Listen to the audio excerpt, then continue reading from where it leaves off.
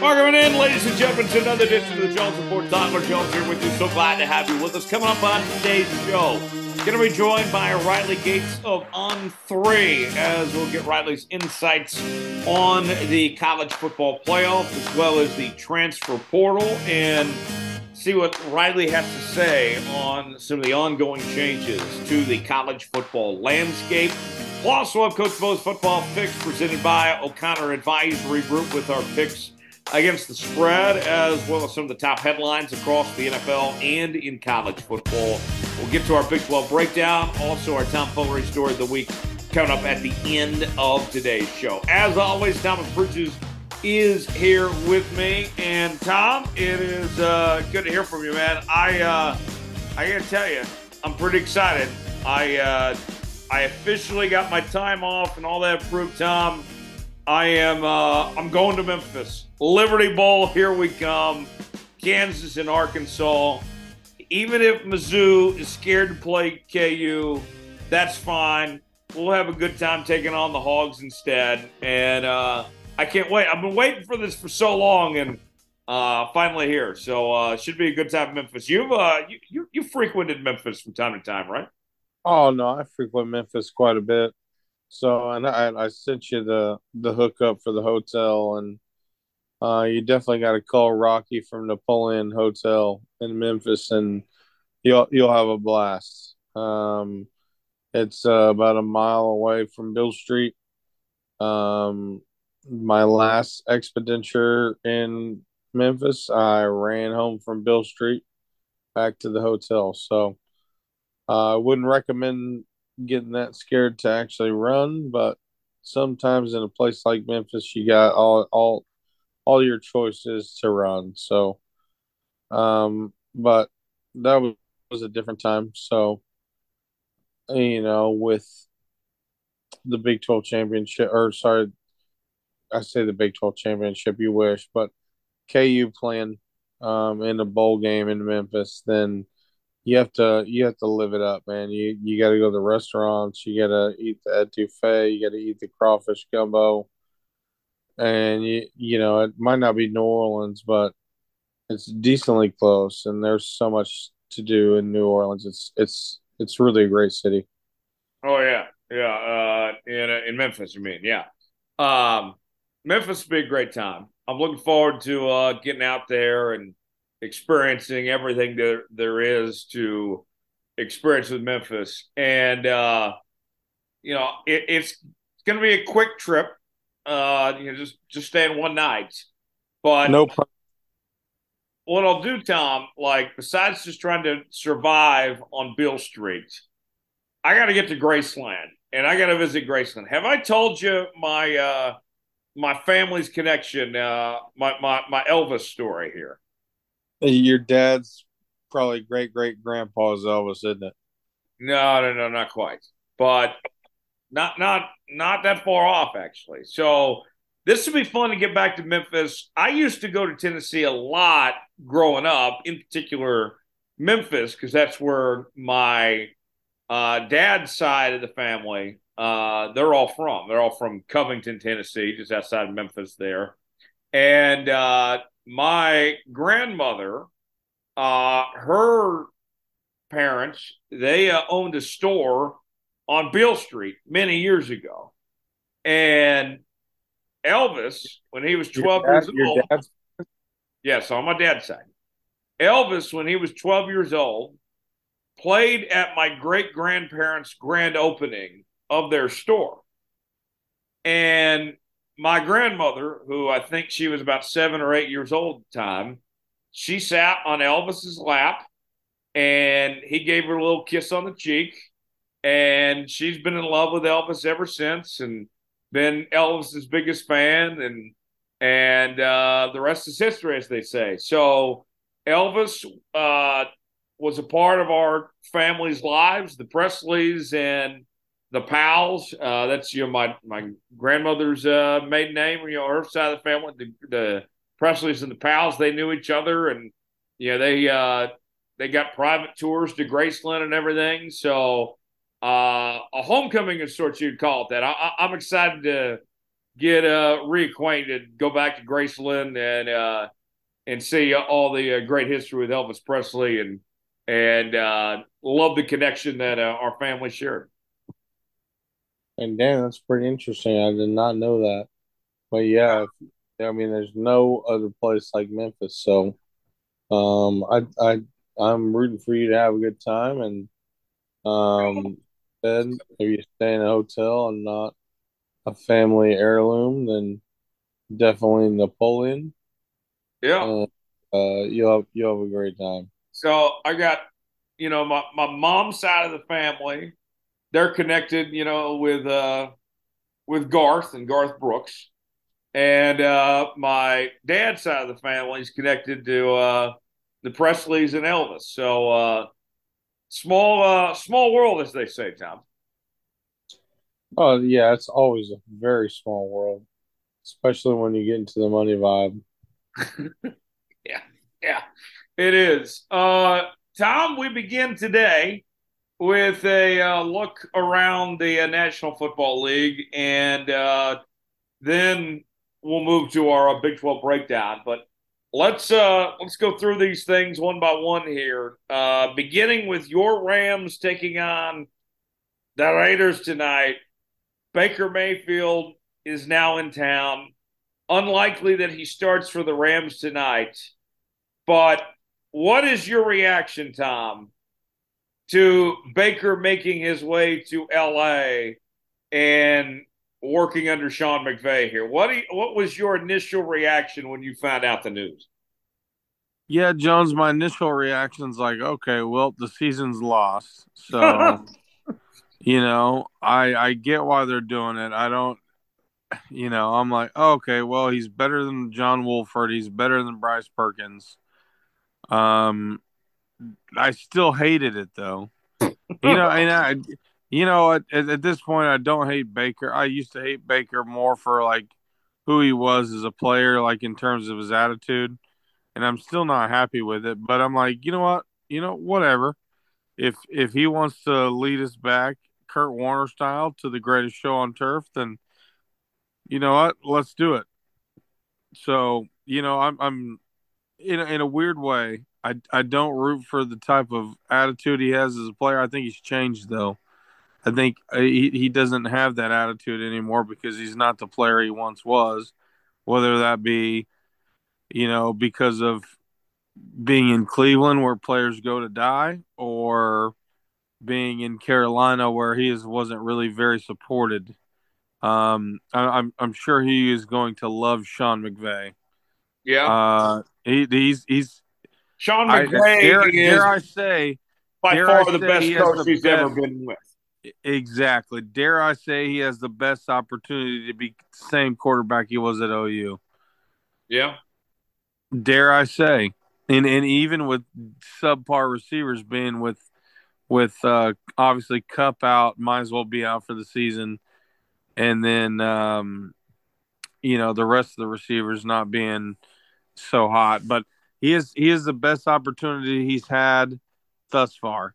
Well, and you know, Even with a shit Wolford line. and Perkins have shown really nothing here. I mean, if Baker impresses that locker room and earns the respect of his coaches and plays fairly well here, this could turn into a situation for Baker where he earns the backup job to be behind Stafford and is in a good Until system Stafford next leaves. year. Yeah, and either has a chance to replace Stafford down the line or gains the respect of others to get that chance elsewhere again. Like this is a perfect rehab situation potentially. Yeah, I mean, yeah, this is the best coaching staff he's probably ever had, even in a down Rams year, even with all the receivers hurt. Like Sean McVay is still a great coach. It's been injury riddled season for the Rams, but I'm very interested to see what Sean McVay and crew do for Baker, and I'm very interested to see what Baker is going to do for the Rams. He's still obviously that guy that says I have something to prove. So while the Rams may be out of the playoff, um, I still think I would expect the Rams to win more than half of their games that are left. But I don't know. He's Yeah, he's not gonna play. He's not gonna play versus the Raiders tonight. yeah, yeah. Well, So he might. Who knows? Fuck it. He might. we'll see. They Bills, might roll. They might roll him out there. Why not? Bills and Jets. Von Miller out for the season. I know a lot of people are very concerned, and I hate it for Von with the injuries that piled up for him. I'm glad he did get that ring though with the Rams last year, but nonetheless, Tom, I think it's an overreaction to write off the Bills from losing Von Miller. I mean, they were great last year without Von Miller on this roster. He was just extra, as far as I'm concerned, of making a great team even greater. I feel bad for Von here, but I mean, that's an overreaction for some of these talking heads that want to say the Bills can't win it all just because they don't have Von Miller, I think. Yeah, of course it is. I mean, they're still dangerous. They still have Josh Allen. They still have Diggs. Like they still got a great running back core. They can still score. They can still put up points. The defense is still good. I mean, the Bills are still very much in it, and what are they tied with the Chiefs right now for the number one overall seed? And they got the Uh, tiebreaker, yeah. you're right. They're going to be fine. Now, losing Von Miller does hurt, but at the same time, you're absolutely right. They didn't have him last year, and they were fine. So it's KC, it's Buffalo, and it's Cincinnati, and then it's you could probably argue then after that, it's everybody else in the AFC. Yeah, I think so. Speaking of Cincinnati, 8-4, about to play the Browns here, and Cincinnati's getting in their groove. You take on the Browns, then the Bucks, then the Patriots, then the Bills, then the Ravens here. That's a gauntlet. And remember, they're coming off wins against the Chiefs and the Titans too.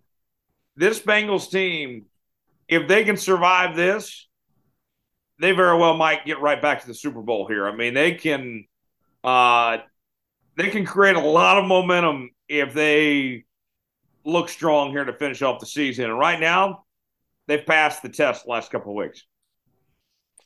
I mean, yeah, they're pretty still unreal. Like they can still inflict damage. They can still do what they do.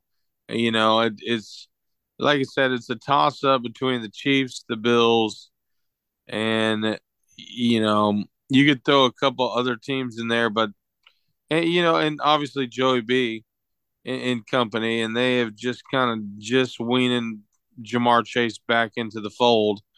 But still very dangerous, and they feel comfortable enough. I think that one injury is not going to derail the season like it has for the Rams. So, um, still very much in this. Like, if you're a true football fan, the eyes aren't even in the AFC, and they shouldn't have been all season. The eyes are in the AFC. I mean, it's closer than two rats fucking in a wool sock. The hell? Yeah, I mean, yeah, you never heard two rats fucking in a wool sock? That's the closest you can get. I'll be honest, I have not. That's a new one. Uh, Hey, that's courtesy of John Bridges. okay. Huh. All right. That's an interesting visual. Um, Cowboys taking on the Texans. Tom, I'll be honest. I'm a little surprised that OBJ is not a member of the Cowboys by now. I thought that the way they rolled out the red carpet, everything that they did for him, I think it was all setting up to be OBJ signing with the Cowboys, and then we hear the report they didn't like the way the medicals came back. Um, They didn't even care about the plane ride. yeah, that to me, I thought that he was going to be. It seemed like the way Jerry was talking about him, all of it just seemed like it made sense. But it's barring something drastic now, the way this is played out, I'd be almost surprised if he ends up in Dallas now. I mean, yeah, having the problem with the physical, and then having that plane ride thing happen, and then it's like, okay, well, you sign him for the year, and then, okay, sure, you're going to have to re sign him next year. Why not just say, well, let's just wait? Dallas is doing fine on their own. They're going to make the playoff. Would I be shocked if they lost in the wild card? Absolutely not.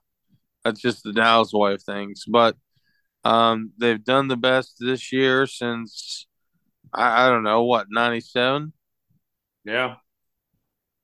So I mean, if you're a Dallas fan, all you have to can say is like, well, more power to you. Yeah.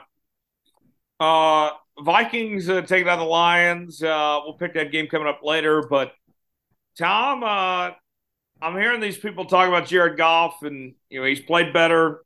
I get all that, but to say that all of a sudden that the Rams made the wrong choice, they chose the wrong quarterback, to me that's a bridge too far. You didn't trade.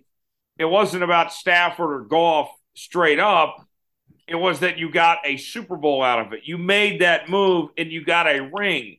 You can't attach their worth in the long term and all that when you got a ring out of it. I don't know if the Rams, in fact, I'll say this straight up, the Rams would not have won a ring with Jared Goff. They did win a ring with Matt Stafford. You traded for a Super Bowl. It wasn't about your future beyond that. That to me you can't replicate. I mean, yeah, he's playing good, and he's is he doing enough to win? Is he doing enough to win? Or even a better question, Jones, is it necessarily all on him? I feel like, maybe previously it was one of those things where it's like, okay, well, if you don't play like a superstar, if you don't play like where you were drafted, um, granted, it could be great offense, shit defense, or vice versa. Uh, Kind of getting the hang of it now, and in terms of the coaching, it's not as good as maybe what he had, but I still believe in what is there. Yeah, yeah. Jared Goff's playing very well for sure. Meanwhile, the Eagles and the Titans, or the Eagles and the Giants rather. Uh, Giants sitting at 7-4-1. I think they're on the downward spiral. The Eagles at 11-1 here, and you see the way things are going around them. The Vikings at 10-2, who they've already beat. The schedule that remains for the Eagles, you get the Bears again with the Cowboys, Saints, and Giants. I think that's manageable here. I think the Eagles, barring a collapse, are in prime position to get that one seed. I would be shocked if the Eagles fall apart and don't have this one seed when it's all said and done here, Tom. No, I think they're. I don't even know what type of term you would put this in, but I liked how you put it. They're almost fall apartness. And there's still such a lot of a time to go. So, and I feel like as a vendor or a person like that, you provide the food, the drinks. When that's all gone and said and done, and you got to go back and talk to your sales guy or your person, and you don't have a really don't have a loaded material job from where you're trying to, I don't know, where you're trying to pick and choose from, then I can see that. So, um, man, I'm trying to think like it's like, okay, well, quote the fasteners and we'll go from there. Right. Yeah. Ravens and Steelers. Ravens have not been playing good the last few weeks. Lamar Jackson is going to be out for a bit. Tyler Huntley is a very capable backup, one of the best backups in the league. But you have the Bengals right on your heels, and you're not playing good football, and your quarterback's out, in addition to all the other injuries the Ravens have gone through as well. Is it time to panic in Baltimore, Tom? I think a lot of fans will want that, but and Tom, Bowles has had not the best season. So, but I think that Andy Reid can, I'd be very interested to see what and how the Saints move in terms of. No, I'm talking about the Ravens. The Ravens. Oh, so, I mean, yeah, sure, the Ravens, but um, you want to talk about Lamar maybe not playing up to standard. I know that he might be a little bit banged up, but at the same time, it's like, okay, how long can he sustain what we know he can do all the way through the playoffs? Or we watched the Ravens even with Lamar healthy. We've watched them choke away leads all season. They've been easily the biggest choke artists, in my opinion, Yeah. out of every 32 NFL teams. So I'd be very interested to see what John Harbaugh and crew do in Baltimore. And they're ahead of that division by a game, or are they tied with the Yeah, Bengals? they're tied with the Bengals, and they got the tiebreaker right now. Yeah. And even if they wind up wild card, they can still make some noise. But like John Harbaugh, is he on the hot seat in terms of choking away games? I don't know because at this point, like, okay, well, as long winning's the cure all. If you still win and make the playoffs, like, where's the limit for John? Yeah. I mean, he's already won a Super Bowl, so I think he's got Right, you longer trust leash him. than most. I think the big thing they got to do is Greg Roman's the problem. I think I mean, yeah, he's pretty bad. OC Greg Roman. I think there's a good chance he's not back next year. I mean, they can find definitely better than Greg. Yeah. You Um, would hope. yeah. I mean, you got to be able to pass football in this league, and we know Lamar can pass it, but he's not being put in a position to succeed at its best on that front. Well, and then you can tell the frustration level. Yes, definitely so. Bucks and 49ers. Bucks get a miracle comeback win against the Saints last week. 49ers lose Jimmy G. They turn to Brock Purdy here. And I know it's one game, Tom, and we try not to read much into one game, but I think this game means a hell of a lot for both these teams. The Bucks have a chance to make a statement to prove that last week wasn't a fluke, get above 500, start that playoff push. Meanwhile, the 49ers, they're two quarterbacks down. You beat Tom Brady, if you beat the Bucks here and do it with Brock Purdy, I mean, then you're not going down quietly here. This is a huge game for both these teams. Oh my gosh, it's one of the bigger games all season, but it's still super low key, right? It's still super super duper low key. But yeah, I mean it is one of the bigger games. It not only determines maybe the fate of your team, but for those of us that have a team that is not going to make it, then I'm under the pressure of like, well, why not? Let's get it done. Why not? But for I guess you could say Stranger Things, or what is this? What's the movie titles like? Alone with My Father or something like that. Can't think of it. But I actually asked our friend Jose to send the book if he had it. But he said he had the first two Goggins books that he could let me borrow. But back on topic, it's like, well, you can do this and pay $300 to have a dog from a Labrador Retriever out of New Orleans, or I don't know, Jones. Being what we talked about, would you rather have a dog from New Orleans? Would you rather have a dog from Baltimore? And would you rather pay 300 for it, or would you rather pay 750?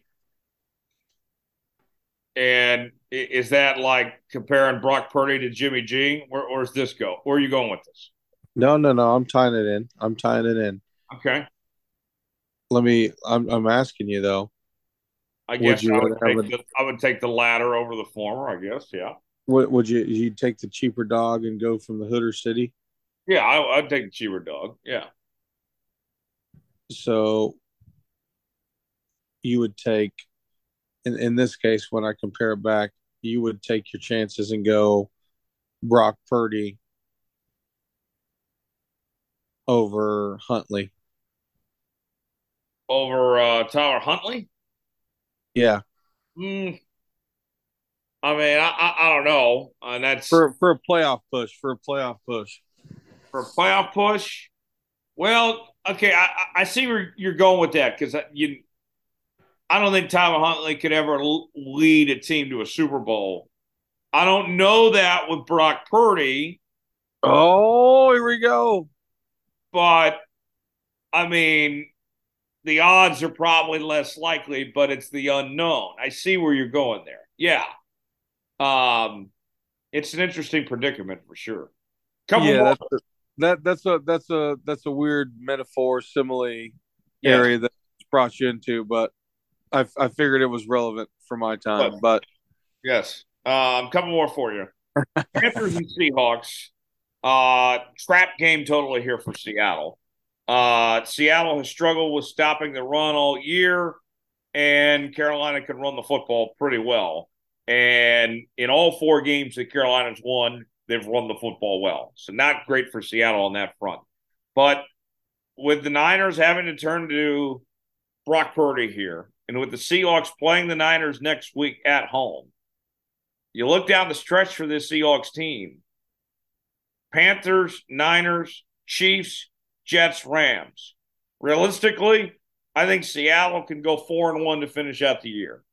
And with knowing where the Niners are at, with one of those wins being head to head, and then the Niners potentially losing another one or two down the stretch here, I know that the analytics nerds, Tom, give the Seahawks like a less than 30% chance to win the division right now. But and I'm not being biased covering this team or anything, but I like their chances to still win the NFC West here. I like their chances better than San Francisco because the way their schedule plays out and with what San Francisco has ahead with the unknown with Brock Purdy involved here, I think the Seahawks are in good shape right now. I think they could surprise people, still win this division. as much as I hate to say it, and I hate the Seahawks. Oh, we talked about this earlier off the show when you said, well, you hate every quarterback in the NFC West, and I do. And I only hate Geno Smith because he plays for the Seahawks. Because that's my most hated team other than Dallas Cowboys. But I think you're absolutely right. I think the Seahawks can do it. I think other than Sean McVay, Pete Carroll is the best coach in the NFC West. Um, I think he can do it. And what a freaking great story! What a great story! Like we talked about this team, and me and several others talked so much shit on the Seahawks. We thought they were a number, between 1 and 5 pick going in, and they've shocked the whole world. And the Seahawks have been formidable, and they've dealt with a lot of injuries at the running back position. Um, and they've still managed to make it this far. And you know what? As an NFC West guy, fuck the 49ers. I hope the Seahawks do it. I think they can. I absolutely think they can. We'll see what happens. One more NFL note to touch on: Dolphins and Chargers. Dolphins at 8-4. Now they're back to the wild card as the Bills have taken the division lead. I think we all thought that was going to happen. But now you face a Chargers team who's not out of it yet, still got a chance to make a wild card spot. Not only do the Dolphins need the win to get back on track and try to keep up in the division race and all that, yada yada yada. Sure, but Tom, I think from a pride and an ego standpoint, if I'm Tua, I need to ball out because all Tua has heard the last 3 years was that the Dolphins made a mistake drafting just him over Justin Herbert, and that Justin Herbert's been the better quarterback. Justin Herbert's had a down year this year. Granted, he did have the rib injury, but Tua, here he is playing at a high level all year long, and now here's his chance going up head to head with Justin Herbert here. If I'm Tua, I'd take this game personal, as far as I'm concerned. I think you're right. Another point I'd like to bring in is that sure it's versus quarterbacks, and then maybe Herbert doesn't see Tua like Tua sees Herbert, but in the same vein, I think that Brandon Staley, low key, I think Brandon Staley may be coaching for his job. I do I too. wouldn't be shocked. Chargers need to make the playoffs. They have too many players. Their defense was stacked. They had so much high expectation coming in. They don't make the playoffs again this year. Brandon Staley's already low key on the hot seat. I think he's one of the coaches that would get fired, and then half of Twitter might be like, "Wow, I can't believe they did it." And the other half of Twitter might be like, "I don't know what you watched all season, or even in the last season, but it's pretty clear that Brandon Staley's the DC and not a head coach." I think he's coaching for his job. He very well could be. Sean Payton might be the next head coach of the LA Chargers next year. I Oh mean, no, yeah, he could. he very well could. We'll see. Big 12 breakdown coming up next. Riley Gates set to join us in a little while from right now. We got Coach Bo on standby, as well as our tomfoolery story of the week. All that and more coming up. Stay with us here on the Jones Report. It's time now for our Big 12 breakdown, our look around the Big 12 conference, where we break down the latest happenings in this league. And we begin each and every week with our hot takes. And Tom, we got plenty to discuss, even with no Big 12 games going on this upcoming week. But now that we have a number of ways to go with it, whether you want to talk coaching change-wise, transfer portal, the bowl situations, whatever it may be, Tom. The floor is yours. I'll begin with you. Where are you going to go to hot take-wise for Big 12 this week? I'm going to go to hot take where I know it the best. And if you listen all season, you'd probably say, well, Tom's probably going to Stillwater, and you're pretty spot on. We know that Spencer Sanders is not returning to this Oklahoma State Cowboys team. We know that Trace Ford, probably, I don't know, maybe the best defensive player on the team. You could throw around some different options on the defensive side of the ball. He has also entered the transfer portal. You can look to some sort of what's happening in Stillwater scandal when you talk about the younger Presley brother, Braylon Presley, also enter the transferring portal. You can, there's several OSU players entering the transfer portal, but none other brought the attention to national media like Spencer Sanders saying, "Hey, I'm dipping out." Jones, hot take. A lot of people in Stillwater, I think, wanted Cade McNamara. He ends up going to Iowa. You can do DJ from Clemson. You could want that, or you could say something like that. For DJ Ungalalea, or however you pronounce his last name, I call him DJU. Coming to Stillwater. Hot take here. And it might not be too much of a hot take. I'm not going big this week. I'm saying Hudson Card coming to Payne County, coming to Stillwater, Oklahoma. Hudson Card, Texas Longhorns, played great when Quinn Ewers was, out and done for. Did what he needed to do. I like Hudson Card in the next 2 weeks to say he's coming to Stillwater, Oklahoma. Well, you must have been watching College Football Now by Chat Sports, where I listed Hudson Card's number one destination as Oklahoma State before Spencer Sanders entered the portal. So with that, yeah, I think Hudson Card's going to in Stillwater when it's all said and done. But My hot take, I'll stick with the Cowboys as well, Tom, and I'll say this. They lost so much, and we've heard a lot over the last couple of days of how much Mike Gundy lost that locker room and lost the respect of those in the locker room, and that Casey Dunn wasn't doing a good job, that Derek Mason wasn't doing a good job. I think next year is make or break for Mike Gundy. You cannot have this happen again.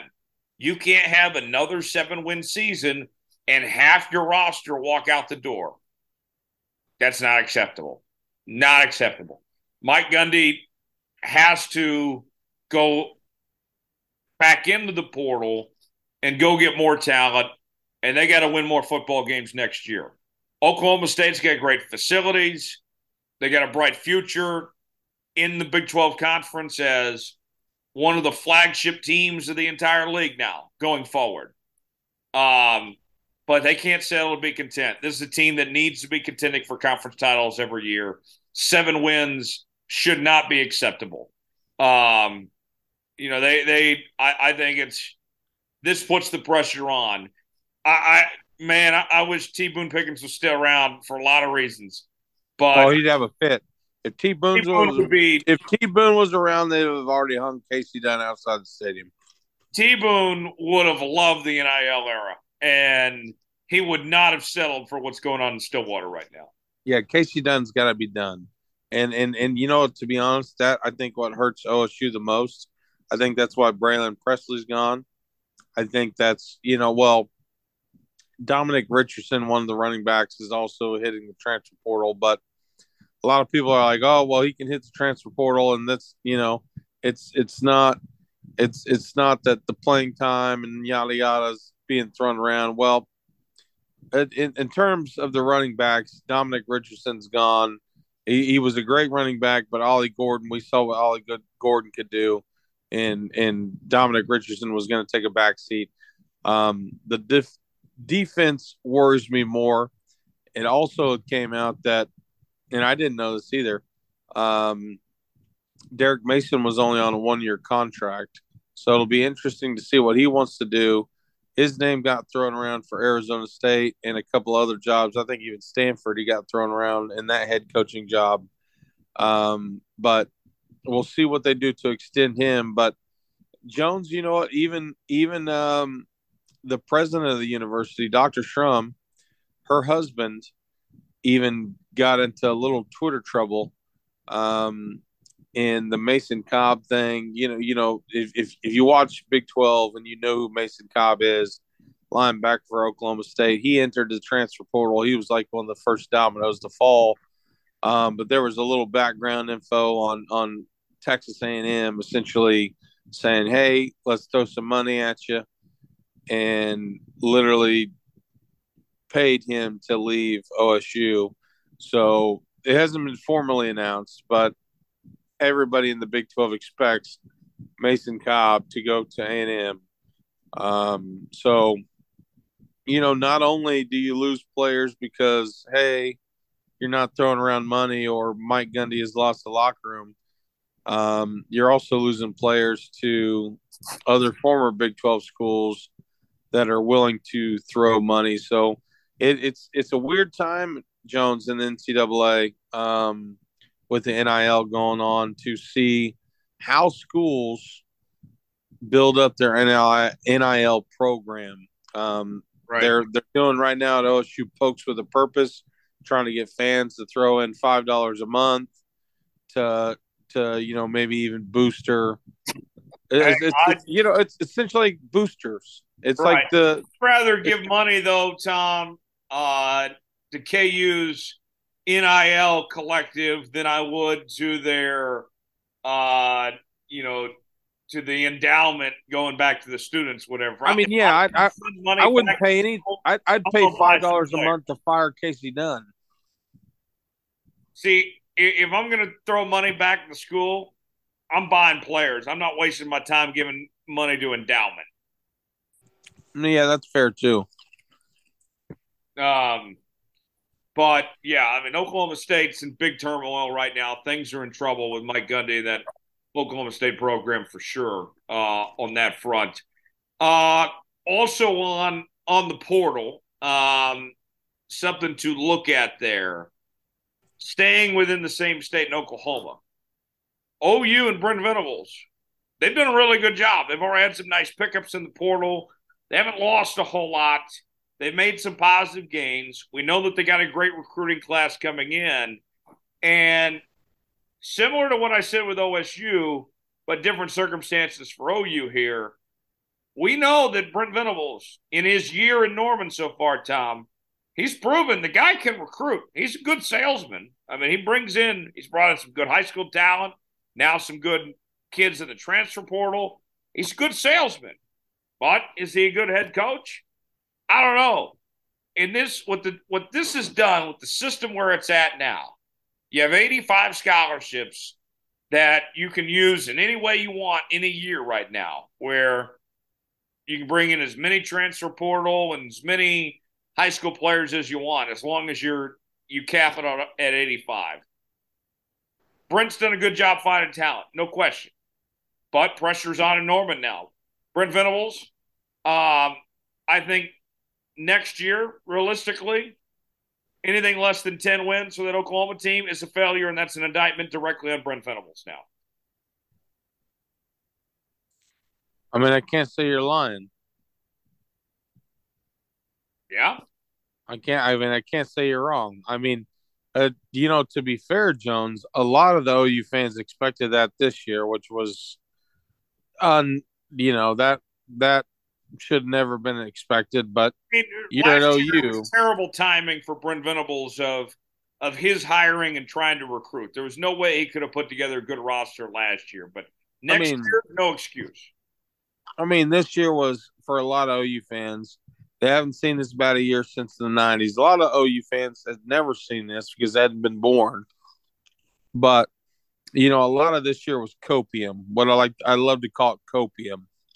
You know, you dealt with Caleb Williams and Lincoln Riley leaving, and the roster being gutted, and then you had just copium of Dylan Gabriel being the second coming of fucking Sam Bradford, which was never going to happen. But you call it copium for a reason, But you're absolutely right. Now, year under his belt, Brett Venables has to get it together. He's got the recruits. He's brought in some people.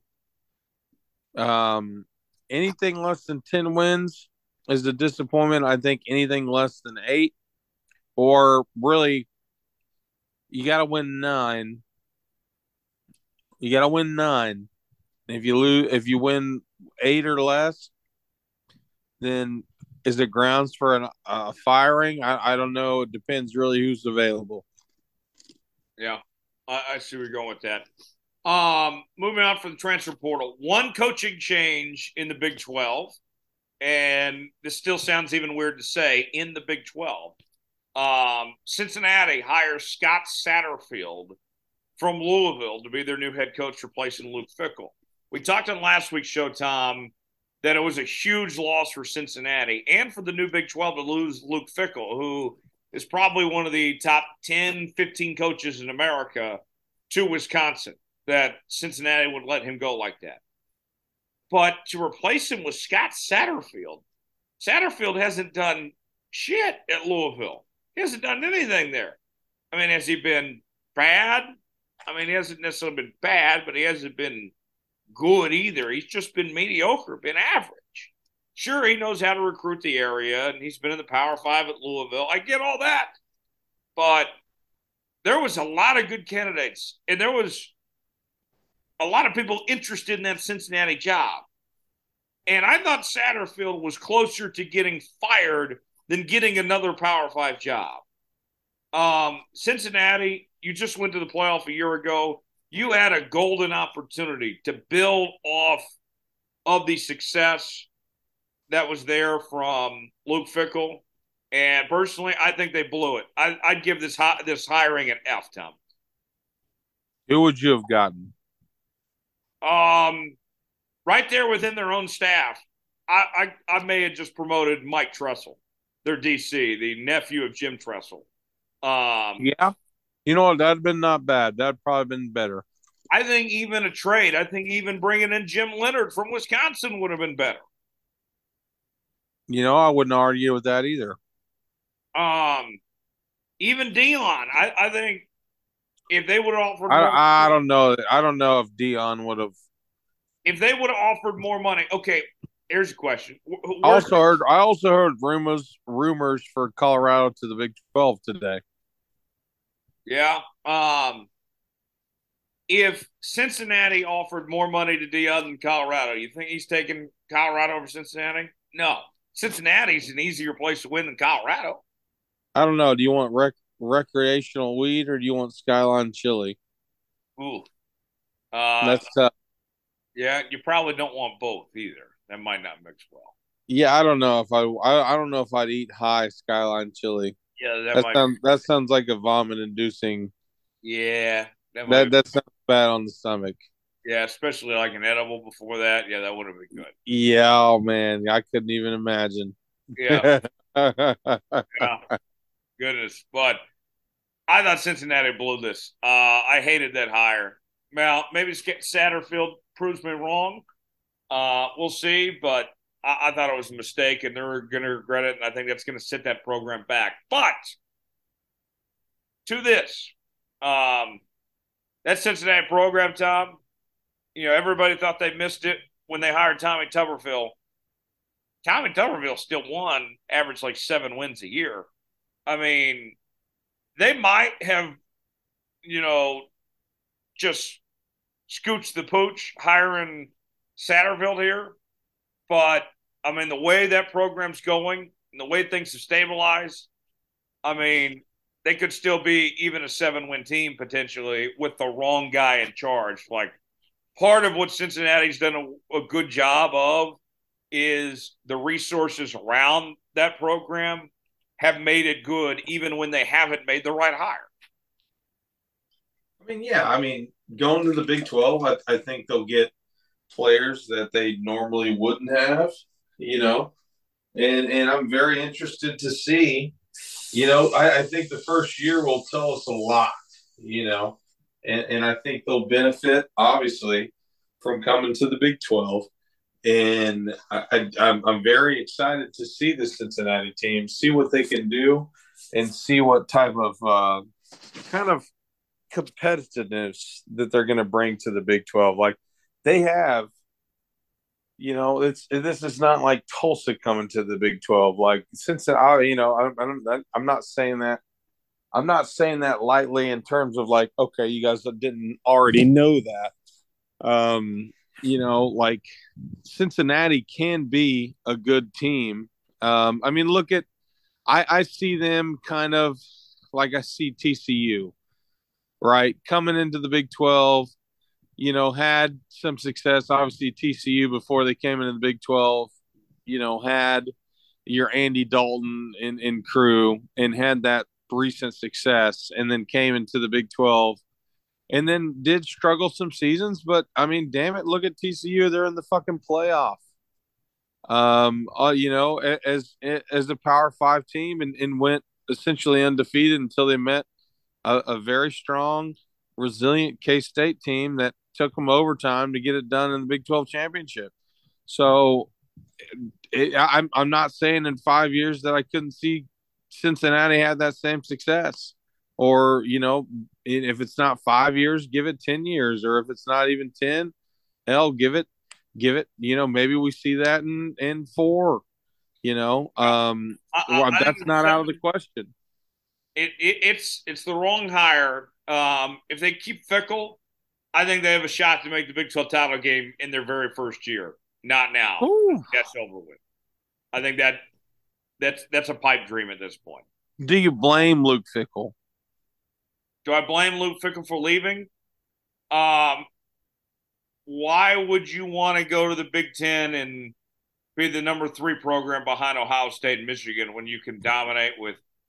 I think Cincinnati could be the best, be right up there among the best of the best of the Big 12 every year. That is true. How much money? How much money though? What's the money differential? He got a pretty good cut of the pie at Wisconsin. I don't know if I mean, Cincinnati. He's is he so he's chasing the bag. I think that's what it is. That's what I think so. I You mean, mentioned Colorado. Let's bring that up real quick, and then we'll talk about TCU and the playoff and all this.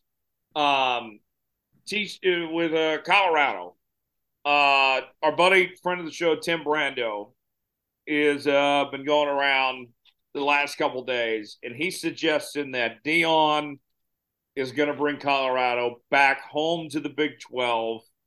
We've heard rumblings for the last couple months that Arizona wants to go to the Big 12, but they need somebody to go with them to make said move. Um, that's one of the things I wanted Dion at Cincinnati. I would have loved to see Dion in the league. If Dion and Colorado come to the Big 12, um, prime time of the Big 12, that Colorado program, I think Dion's going to start winning pretty fast at Colorado too. Watch yeah, out. That'd be electric. I mean, even if Dion wasn't at Colorado, I'd want Colorado in the league. But you add Dion to it, watch out. He would be the face of the league pretty fast, I think. yeah, I'm scared of that. As a just as a Big 12 OSU fan, a little scared of that. Just being in Boulder, that's a big party school. Um, not to mention the recreational marijuana, which should be on the ballot and is going to be on the ballot for the people's vote in Oklahoma. So maybe we compete with them. But damn it, man. I don't know if you ever partied in Boulder, but it's a hell of a lot of fun. And if you could play for a coach like Dion freaking Sanders, then why not? He's the type of coach that I heard a lot of stuff happen in Jackson State, a lot of scandal stuff that I think is going to come out soon. But damn, if Colorado, you've heard the reports of well, we don't have the money yet, but we're going to have the money. Well worth it. For a team that shit the bed so hard this season, it's been back to the cupcake team. They have shades of Baylor pre Art Briles, and then the turnaround. As much as Art Briles is a piece of shit, but same turnaround I could see happening without the scandal. I mean, Colorado could go from worst to first real quick. And, we also heard Brett Yormark say this past week that they want to tap into the Pacific time zone. Colorado Mountain Time Zone school, we'd take them anyway, but the Big 12's not done yet. We heard Yormark say they're open for business. And you got a couple Eastern time zone schools now. You got three in Cincinnati, West Virginia, and UCF. You got all your Central time zone schools. You got one Mountain time zone school in BYU. But if you can get a couple more Mountain and get into the Pacific, and I know Gonzaga has been heavily rumored, and there's been discussions as of late. Um, the floodgates are about to open. I know that we've been talking about this for months on end, but something's got to break eventually. I don't know if it's Colorado. I don't know if it's Gonzaga. I don't know if it's one of the four corner schools, whatever it may be. There's too much momentum, too much positive things heading this league's direction. The new TV deal and all this, that the fruits of their labor is not going to pay off with something here sooner rather than later here, Tom. I don't know what it is. Don't know if it's Colorado, Gonzaga, or whatever it may be, but something's going to happen. Yeah, and if Colorado drops and comes, or maybe they package the deal with Arizona. I mean, that could very easily be the first domino, the first real domino to fall. Even getting Gonzaga at this point, I think would be a big win. I would, yeah. Can you imagine the basketball? I mean, the basketball is already unreal right now. I mean, what as it pains me to say, golly, it hurts me. Last week, every Big 12 team in college basketball, besides freaking Oklahoma State, obviously, got votes for the top 25. It's the best. I mean, at this point, anybody that tells you that the Big 12 is not the best basketball league is lying to you. Is biased, is lying to you. It's unbelievably competitive. It is absolutely the fucking English Premier League of college basketball, and no one's even getting close. You know, the Big 12 stands to put, you know, as many as they can put in every single year into the big dance. And in this year, you could easily put, I'm calling 8. Yeah. Uh, I don't know if there's enough wins to go around for everybody to get eights, but there I mean, are last year was there 7? seven. I mean, there's quality teams. I just don't know if there's the wins there, but I see where you're going at for sure. Real quick, and we have more time over the next couple of weeks to break down the college football playoff and TCU in depth and all that. We'll do that more over the next couple of weeks. But just kind of looking at this point here, TCU's in. They're the 3 seed, and we're going to talk more about this with Riley Gates too here in just a moment. But Tom, I think this all worked out pretty good. TCU loses a close game in overtime, and they weren't punished for it. K State gets their first Big 12 title in 10 years. They finish off the year strong. We get a great game. The ratings were incredible. 10 million people watched on Saturday afternoon to see that game. And, uh, you know, TCU is still A-OK. It also defeats the narrative, too, that if you're not Oklahoma or Texas, you have to go undefeated to make the playoff. Well, they lost one game. They still made it in. With them, the best case scenario would have been if TCU would have, won and just had no controversy whatsoever, but they didn't. So the next best thing, I think, worked out pretty dang well. TCU gets in, even with one loss. They lose a close game. Now they get to regroup. They get to see what they did wrong, go fix those flaws. When you lose, your weaknesses are exposed. You have a chance to get better off that. This could actually work out pretty nicely for TCU here. I mean, yeah, and you know, TCU I think is very competitive, and they have a high flying offense. You know, they get what 3? Well, they get a month to figure it out, and they know their opponent. You know, Sonny Dykes has been incredible for them. So, you know, TCU should be rewarded for that, and they were. And you know, I think the rest of the what we call the hateful 8 are rooting for the Hypnotoad baby. And I'll say this though, TCU did deserve to lose Saturday. When you don't go for it at the end of the game in the fourth quarter, when you choose to play for overtime, I mean that right there, that's some pussy shit. And then in overtime, when they didn't call a quarterback sneak on either one of those goal line plays, that was just stupid. I hated the decision Shades of Sonny OSU Dykes last year. at the end of that game, but hopefully they learn from it and they get better. I think that people could be overlooking this TCU team against Michigan. I can tell you this, I'm not picking TCU to win, but I think TCU is going to be more competitive than people realize here. For sure. I mean, they're not, I mean, K State, that, the way they beat K State in the regular season, the way they beat them, they were down by what, like 17? Yeah, came back to win by 10. Yeah, I mean, and hurt the quarterback and yada yada yada. This was already written in the stones, for K State to pull this off. This is written in the sky. And so, K State gets what they want. They,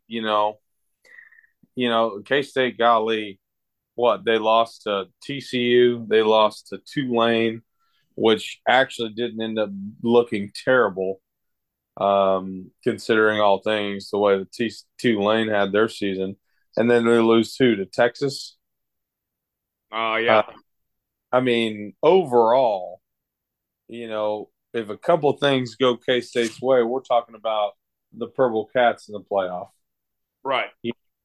So, Well, and that's the other thing too. Like TCU and K State. Obviously, K State's just as good as TCU. They won. They won the Big 12 title. This new playoff, that TCU team, that K State team that got off to a rough start, now they come in with momentum and they're the Big 12 champs and they get a seat at the table and let's see them figure it out.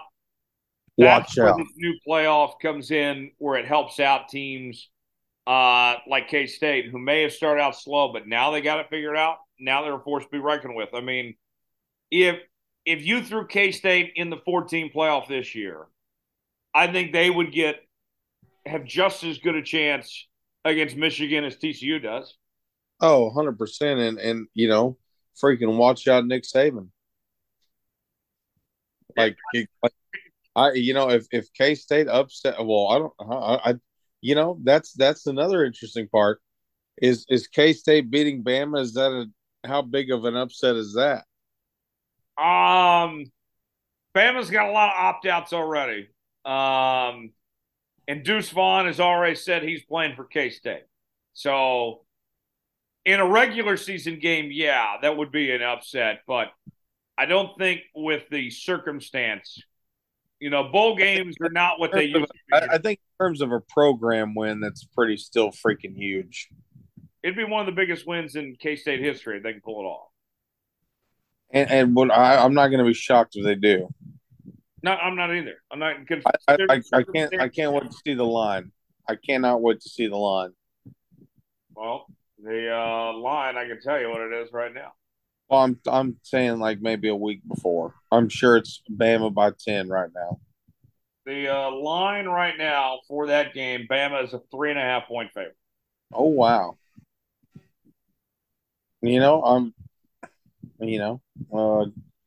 We'll talk about that when it gets closer. Obviously, when we pick that game, but as it sounds right now, I'm a little homered, but give me K State. Okay, we'll see. Give me K State to cover. More on the Big 12 transfer portal, college football playoff, and more. Riley Gates set to join us next. Stay with us. Joining us now on the show this week from On3, one of their newest contributors covering college football and everything in between. We're here to talk about the portal and also the college football playoff. It is Riley Gates who's here with us now. Riley, appreciate you joining us, man. You were just telling me before we started that you were in Dallas, but you didn't get to see your Cats in the Big 12 title game. What happened, man? Yeah. My one of my friends from college actually did a radio show with him in college. He was getting married and he had me in his wedding, and I knew it was the Big 12 championship, but I didn't really know if it'd be an issue. And then of course it did end up being an issue, but I guess that's a good problem to have, so to speak, So did your buddy not think K-State was going to be in the title game? I don't even know if he ever even once thought that it might be the lining up with the same day. And I sure don't think anybody was thinking it after they lost to Tulane in week 3. That's for sure. What a turnaround. And that Big 12 title game delivered. 10 million people watched and went right down to the end, overtime. K-State gets it done. And, I've looked at it this way, Riley. Good for K-State to get the win and win their first title in 10 years. But for TCU, I was so glad the committee got it right that they still were not punished for losing that championship game, going to overtime, holding the same spot they held before. For a loss, I think that worked out pretty well, as good as it could have for all parties involved here. Yeah, I was pretty skeptical that they would still get in with a loss just because of the way that the Big 12 usually gets treated. But I think that with the type of fight that TCU showed and the type of season that they had, I think it was going to be really tough to leave them out. I think probably the only way they were getting left out was, like a 20-point K-State win or something like that. And it honestly looked like we were headed there for a little bit with how the game was kind of unfolding. And then, of course, they did what they did all season long, fought back, made it a game late, even overtime. It was a heck of a game. And I would have been real disappointed if they would have been left out, not just because it would have meant that Alabama was like, I didn't really care if Alabama or not. It was just, a 2-loss team that didn't play for the conference championship versus a team that just suffered their first loss in the conference championship. Right. Yeah. That's well said. And, you look at it, and I keep hearing people say, well, talent-wise, Alabama is one of the 4 best teams. Vegas probably thinks so too. But of the sample size we have, Alabama lost their 2 biggest games. And, TCU dominated Texas compared to Alabama, who squeaked by. So, I mean, you could say, sure, I think you could say, Riley, that Alabama on paper is one of the 4 best teams, but when they had a chance to prove it, they didn't. Yeah, and I think that has to count for something, especially considering the teams that they lost to. I mean, Tennessee was a really great team all season long, but then obviously they go and just get drubbed by South Carolina. That kind of ended their season. And LSU looked like they were possibly going to make a run at the SEC championship, and then they get beat handily by Texas A&M in the last week, and then they just get run over in the SEC title game. And so, I mean, while Alabama still has the best players, and frankly, let's just hypothetically say they were in, like, I really could see a world where they win the national championship. Like that's kind of the world we're living in with Alabama. But I think leaving them out was the right move. And I'm really glad that they didn't just get the, well, they're Bama treatment and get one of those spots, because I don't think that would have been right. Yeah. And this TCU team, we saw last year with Georgia that they lost the SEC title game, bounced back, and put 2 incredible performances in the playoff. Do you think TCU is capable of responding well to this loss that they suffered at K-State here in these playoff games, or you think they're going to be overmatched by a Michigan team or facing potentially Georgia or Ohio State in the championship? I think that's kind of tough. I think first off, like, we have to find out like how they're going to respond. Obviously, this is a team that hasn't lost a game all season. Like I was saying, they were a team that always battled back and always found a way to win. So we don't know what this team does after they lose a game. So that's really big.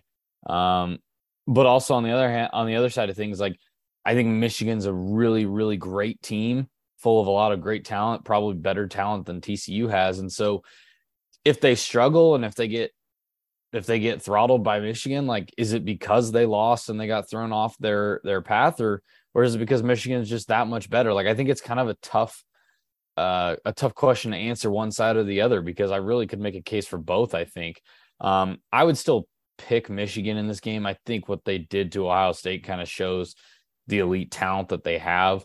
But I don't think that it would probably be a mental aspect with losing to K-State, because this is a really good team that had a great season and frankly was 1 inch away from winning the Big 12 championship.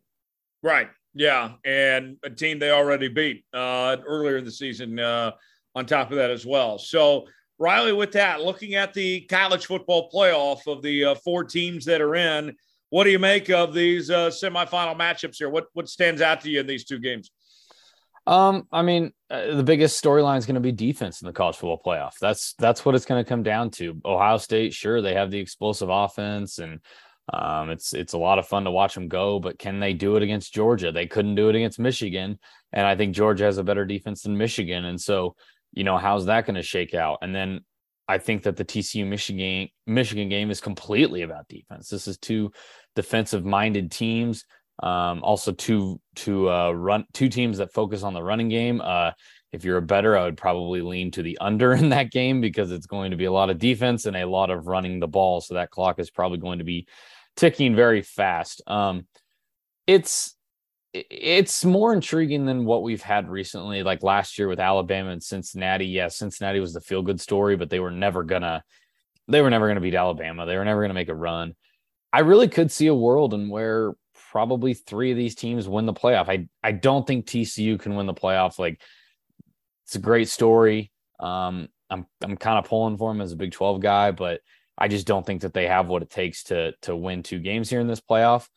Obviously you would favor Georgia. I think Georgia's the the cream of the crop of this playoff. But I don't think that this, like, people just think this is the same Georgia from last season, and it's not. Like, yes, it's a great defense, but it's not anywhere near what they had last season. Like, it's just they do not have I think it was 4 first-round NFL draft picks last year. Right. They don't have that on this defense. So they're very susceptible to be being beaten in this semifinal game, I think, or even in the championship game. So the thing with Ohio State is that while they obviously struggle to put a good defense on the field, you saw Michigan just pick them apart even without Blake Corum. Ohio State can get you into a run and gun shootout type of game. And so it'll be very interesting to see which side kind of comes in stronger there. Yeah, for sure. Going to be very interesting. And you mentioned, Georgia, great team, not as good as they were last year, but with them and Michigan both, we've seen them play close at times. I think about that Michigan-Illinois game, for example, the week before the Ohio State game, where that game was probably closer than it should have been, or Georgia against Missouri or some of these teams. I mean, just in human nature, you can't play your best every single week. But the difference I look at in this playoff, Riley, if Georgia plays, let's say, like they did against Missouri, or if Michigan plays like they did against Illinois, that's not good enough. You're going to lose here. I mean, these teams, yes, they are better, I think, than their opponents, but I mean, you can't win with a C-plus performance here. Correct. And I think that's I don't really fear that with this Georgia team, because while they had a lot of performances like that at times, Kirby Smart's an excellent coach, and they have the edge here that these other teams don't have. They know what it takes to win 2 games and win the national championship. Obviously, Ohio State's been here before, a little bit different situation considering, kind of the overturn of players and coaches and everything like that. But Georgia literally just did this last year, and they did it. Frankly, I think Georgia beating Alabama last season is more impressive than Georgia beating any team in this year's field for the national championship. And so they know what it takes. They know how hard it is. And that's kind of why they have that edge. So you definitely could get a performance like you were mentioning, those kind of letdown games. But I think that Kirby Smart will have his guys ready. He'll have his guys focused, and they know, like, when the lights come on, when it's a big game, they really need to step up to the occasion here. Let's shift gears and move to the transfer portal now. Riley, I'm on 3 every day, checking this out, and I know you've covered recruiting for a long time, and this is just bonkers. Recruiting's nothing compared to what we're seeing right now. I mean, just every day something's going on. Very good players entering the portal. It used to be in the past, if you transferred, there was probably a coaching change, or you were a backup, you weren't getting enough playing time. Now we're seeing quality starters on good teams enter the portal here. I mean, these are chaotic times that we've never seen in this sport before. Yeah, and it's out of hand. I mean, it really is. And I know that it's good for kids. I get it, but I mean, the portal's been open since Monday, and we're at over 1,000 kids in it already. I mean, it's just crazy what we're looking at here in terms of kids just popping in the portal every day. Like, I literally, as we record this, I have a column on my tweet deck just with transfer portal, and there's kids popping into it every 10 minutes, it feels like. Look, I mean, we've been having this conversation, you and me and other radio shows that go on, whatever. Is the transfer portal good for college athletics? Like, and I give you the same answer every time. It's good if it's used the right way. It's good that kids have the opportunity to perhaps step down a level if they maybe kind of overshot their skis a little bit going into the Power 5 level out of high school. But for the most part, man, this is just, it's crazy to try and see a home for every single kid. And that's what every single kid thinks they're going to get. There's plenty of guys that'll go from Power 5 to Power 5. There's plenty of guys that'll find maybe a slightly lower level Division I home, but there's also a lot of guys, 2-star linemen, 3-star cornerbacks that they'll be at a K-State or a KU or a Texas Tech, and they'll transfer and they'll have nowhere to go. And they'll end up at, Utah Valley or something like that, just picking a random school out of the hat there. And it's tough because there's really no way that you can kind of corral it. There's no way that you can straighten it out. I do not envy being a college coach right now, having to deal with preparing for games, recruiting high school kids, and oh yeah, you have to re-recruit your entire team while also managing your roster and going into the portal to find needs that that your team needs going in the next season. So college coaches get paid an insane amount of money, and it still doesn't feel like enough with all the hoops they got to jump through in this process. Well, and with this year's rules, correct me if I'm wrong here, but I believe no matter what, whatever it takes to get there, you're allowed to have, you go up to 85 scholarship players to bring in this year through recruiting or through the portal, either way, to get to that even number. And so with that said, with knowing you can completely flip your roster this year, I mean, the pressure should be as high as ever on these coaches, Riley, because you should be able to rebuild pretty fast. There's no excuse not to find the players you need here pretty quickly. Yeah, I mean, it's definitely a great tool for that. I mean, let's look at K-State again, just because it's one that we kind of know very well. While Will Howard was kind of the guy that led them to the Big 12 championship down the end of the season, they're not in that position without Adrian Martinez and getting him out of Nebraska. Now, Adrian didn't end up being exactly what a lot of people thought he was going to be or what he looked like he was going to be at the start of the season. Like he definitely did not meet expectation in terms of the passing game, but he put them in that position by, getting them some solid non-con wins early, going down to Oklahoma and putting on an amazing performance. So you can easily fill holes that you need right away. And it's great for schools, especially with new coaches. I think of Matt Rule at Nebraska now, who he's going into a situation where he has to rebuild, but he's not going to get 4 to 5 years to rebuild. They're going to want to see results, and they're going to want to see him right away. So he's going to have to attack the portal. He's going to have to get some really talented players out of that and give him a new spark. So I think that that's huge for a guy like him. Heck, we've seen it with K-State basketball too, and not just football. Jerome Tang has a very competitive 7-1 or 8-1 team right now, and it's mainly portal guys. So yeah, for every one situation where we can criticize the transfer portal and say it's not good and kids are taking advantage of it in the wrong way, there's a lot of good that it does bring. So that's why it's kind of one of those situations where you're going to go back and forth. You're never really going to have a strong opinion one way or the other that holds to be more true. It just comes down to how much you're willing to tolerate, I guess, of the portal getting bigger and bigger. Some big schools, some power programs have taken some hits negatively from the portal so far. Obviously, they can potentially rebound, replace them with other guys. But for me so far, Riley, Oklahoma State, Texas A&M, and Alabama, I mean, the hits just keep on coming. They're losing some quality starters, those schools.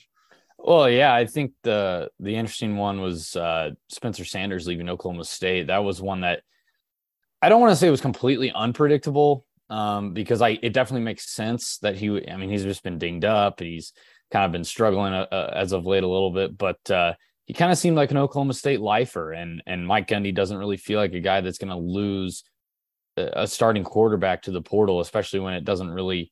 It's not like they have this star waiting in the wings, so to speak. So that one definitely caught me off guard a little bit. And yeah, I just think that there's been some very big names that hit the portal, guys that honestly 2 months ago you probably would have never seen it go that way.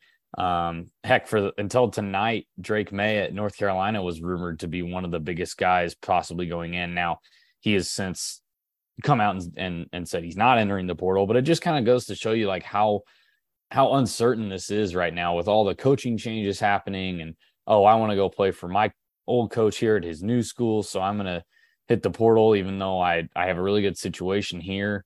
And it's also getting to the point where guys are transferring in conference, which is absolutely wild to see because they could be playing for Oklahoma one season and then be playing for West Virginia the next season. It's kind of crazy. Speaking of West Virginia, like JT Daniels, he's off to play for his fourth school in 5 years, I think. Like, that's just crazy. I mean, he's the Ryan Fitzpatrick of college football, the first ever journeyman of the sport.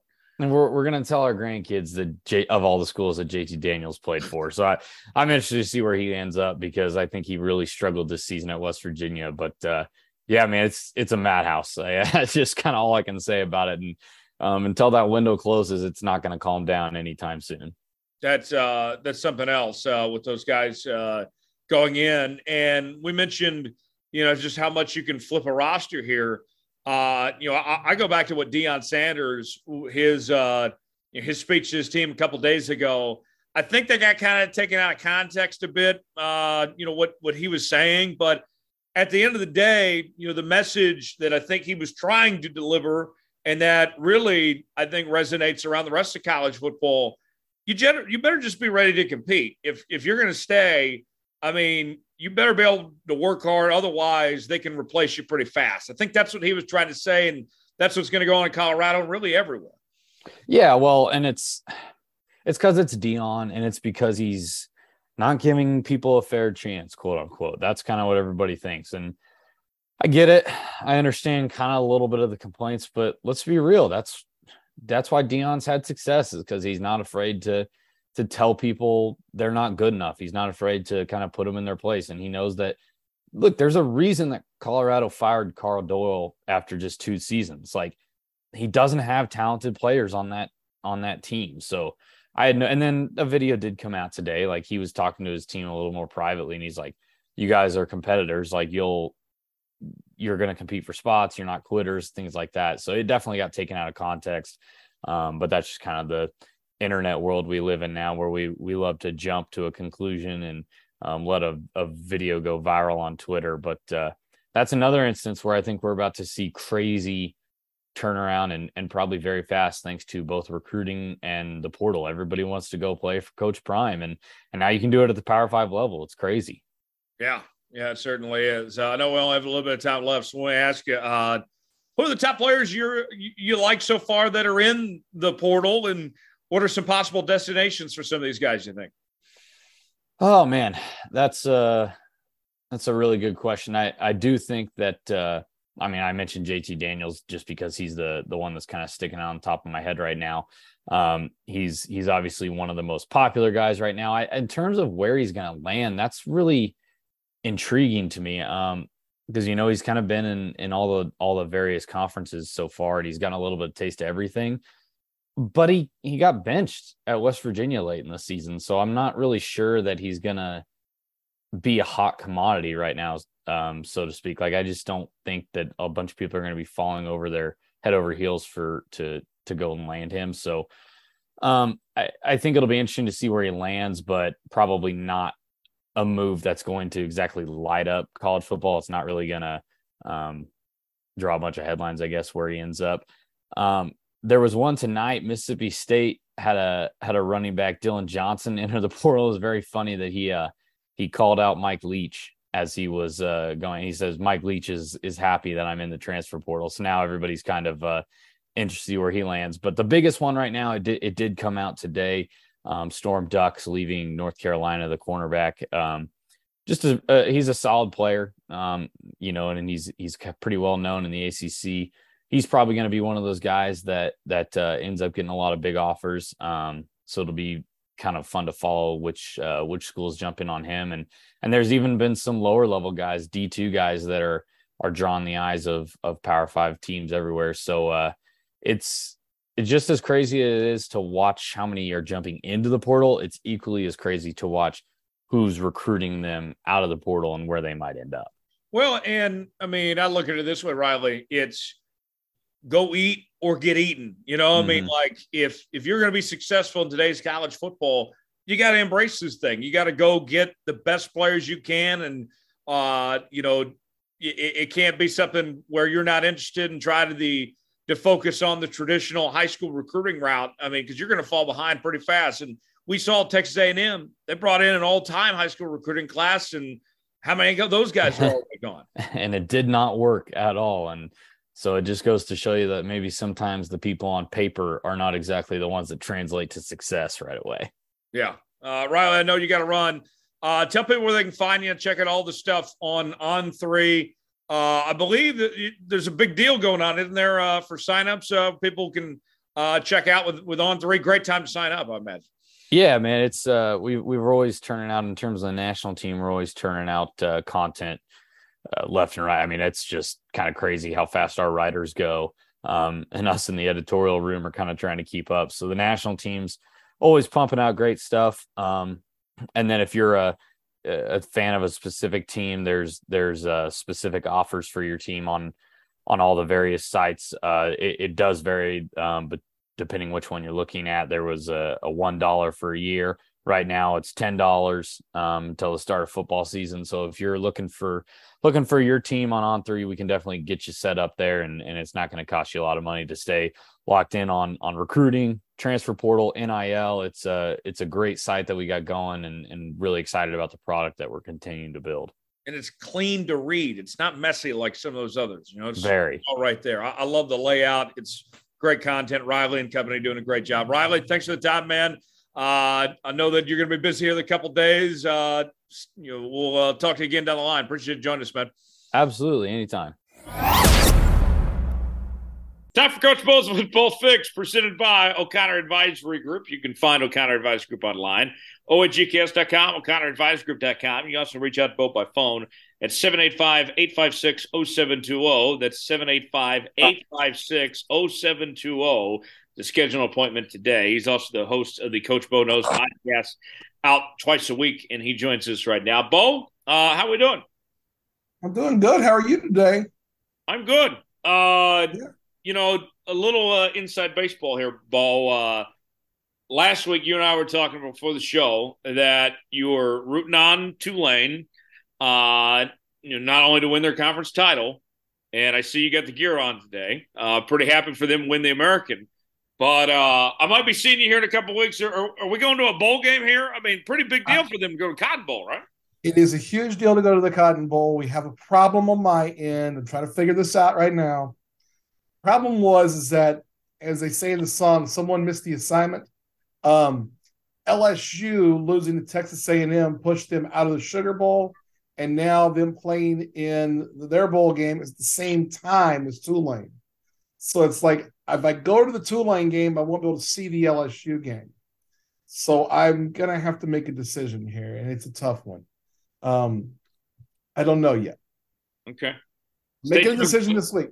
I will know by the end of the week. I should know my decision, but it's going to be, that one's like, it's for me as like the Louisiana football guy. It's like you got LSU at 1, Tulane at 1, Joe Burrow plays at 7. Okay. So it's like, I don't know if it's better to just stay home and watch on my big screen.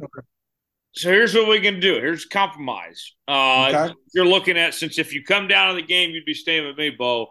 Yeah. I have 2 screens, and I got all the on-demand stuff. And so what we could do, we could put the Bengals game on one screen and replay the LSU game on the other. I'm going to know the scores. It's going to be a bad thing. I've been thinking about that too. I was like, I can always go back and watch it. But then I mean, if they win, you probably want to watch it anyway. Again. Yeah, but I don't know. I'm going to figure it out this week. I've also got another issue I got to worry about as well, with another possible couple days going somewhere. So okay. We're just providing your options. Just makes we want to. I appreciate it. We're working it out. We'll see what happens. Yeah, we want to be your partner. At Studio Soapbox. Yes. Yeah. Or in the Jones Zone. In Dallas, Texas. Bo, the picks this week. You got about a 6-game lead on us right now, and the slate we change things up. This is always a weird week on the slate for us each year. We always try to do what we can. They have 10 games on the slate. And there's only one game going on in college football. That's Navy-Army. And then we have 9 games in the NFL that we'll pick. So Navy-Army. Navy's a 1-point favorite. That game in Philly. Eagles-Giants. Philly is 7-point favorite. Dolphins-Chargers. Dolphins a 3-point favorite. Bucks and 49ers. 49ers a 3.5-point favorite. Jets and Bills. Bills favored by 9.5. Ravens and Steelers. Steelers are a 2.5-point favorite. Likely no Lamar Jackson in that game. Browns and Bengals. Bengals favored by 6. Patriots and Cardinals. Patriots favored by 3. Vikings and Lions. Lions favored by 2.5. Raiders and Rams. Raiders favored by 6 on Thursday Night Football. So Bo, we will get to the picks. Thomas Bridges is also here with us as well. He'll give out his picks, and we will get started right away with the first game on the slate, our one college game. Bo, Army Navy, and Navy favored by 1 here, basically a pick 'em, and it is a neutral site. I mean, this is basically comes down to who you like better straight up at this point. Yeah, they're playing this in Philadelphia like the way they always do. I like Navy. I'm thinking Navy 1 point's nothing to worry about here. It's simply that tradition, that triple option. That triple option gives teams a fit. I will say, if you go back and look at these two teams, they've played really hard schedules. So both these teams should be well prepared. And it should be a good game, but I think it'll be low scoring.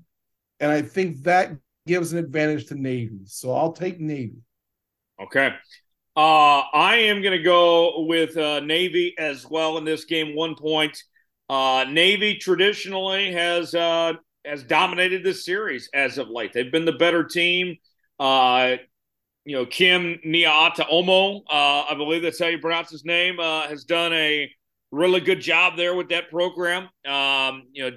Jeff Munkin also has done a good job with the Army program too, but I lean towards Navy. Tom, your turn on the pick as I wait. Let's see, between Navy and Army. Navy favored by 1. What are you thinking here, Tom? Listen, I like the boots on the ground more than I like them in the water. Give me Army, baby. Okay. So there we go. We're 2 for Navy, 1 for Army. Let's go to the NFL now. Eagles and Giants. The Eagles favored by 7 in this football game here. Bo, the Giants, are they coming back down to earth right now? What do you think of the Eagles favored by 7? I think the Eagles are the best team in the NFL. I think we are seeing the Giants coming back. It's, we got 3 teams, the Giants, the Commandos, and the Seahawks playing for the last playoff spots. The only 2 of them are going to get in. I think the team that's going to fall out is going to be the Giants. I've been sitting there for a couple of weeks now. I thought that they took it to the Commandos for 3.5 quarters, but then the Commandos came back on them, and then you have a tie last week in that game. But the Eagles are dominant. They are the best team in the league. I don't see them losing but 1 more game, if that one. And I think they're going to cover here. Give me the Eagles. I'm going to go with the Eagles here as well in this game. I think that you look at that Giants team, I wouldn't call them frauds because they're better than we all thought they were going to be, but they're not playing to the level that they were a few weeks ago. That middle ground of some sorts. The Eagles, I thought, had a great response in that game against Tennessee last week, the way they dominated. I'll go with the Eagles to cover 7. Tom, who are you going with in this one? Is I think the Eagles are going to win, and I think they're going to win by 7. And if I had to hedge my bets, I'm going to say they're going to win by 7 or more. But at the same time, I looked at this game, and I hate games. I really hate games that are at where the line is at 7. Because this one, I think the Eagles are good, and I think they're good enough to win this game. But at the same time, I'm not going to say that this isn't a push. But I'll take the Eagles. I feel more confident on the left side of things than the right side of things. But I wouldn't be surprised if it's a push. 3 for 3 with Philadelphia here. I mean, winning by a touchdown. Yeah, that's a push right there. Dolphins and Chargers. The Dolphins are 3-point favorites. This game got flexed into Sunday Night Football. Bo, really good matchup here. Tua and Justin Herbert. Everyone gave Tua a lot of crap all year that he wasn't playing to Justin Herbert's level, that Justin Herbert was so much better. But so far this season, Tua's outplayed Justin Herbert this year, and they're a 3-point favorite here. Yeah, I'm a little surprised that they're not a 1 or 2 point favorite, being how they played last week against the Dolphins against the 49ers. I do like the Dolphins decided to stay on the West Coast. They decided to stay out there for the week, and they played the 49ers. They didn't go home to Miami and then travel back. They've stayed. They're going to play the Chargers in L.A. 2 great young quarterbacks. The difference is Miami's a better team. I know the Chargers are starting to get healthy. Could be a shootout, but I like the Dolphins here. The Dolphins, I'll lay the 3. Bo, I agree with you here. I'm going with the Dolphins here, 3 points. I think the Dolphins are a more well-rounded football team as a whole than this Chargers team is right now. And I think they take care of business and cover that 3, but should still be a relatively close game. Tom, who do you got here between the Dolphins and the Chargers? Dolphins favored by 3. I think it's a close game. I know, with Brandon Staley taking over for the Chargers, I don't think it has gone the way he thought it would. And I don't really think it has gone the way that any other Charger fan or any other football fan has really thought it was going to. Chargers had the pieces to win this AFC West, and they haven't done shit. Give me the Dolphins. All right. 3 for 3 with the Dolphins on that game there.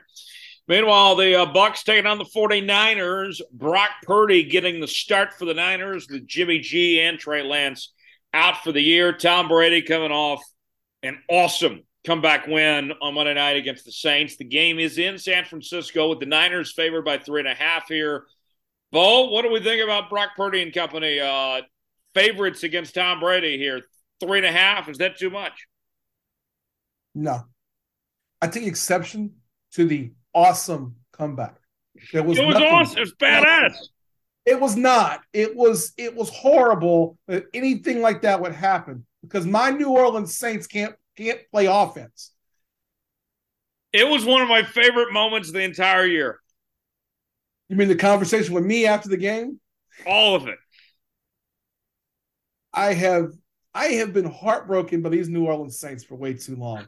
And this was just, it should fire every coach on the entire staff for this. Tom Brady still washed. He played great at the end of the game.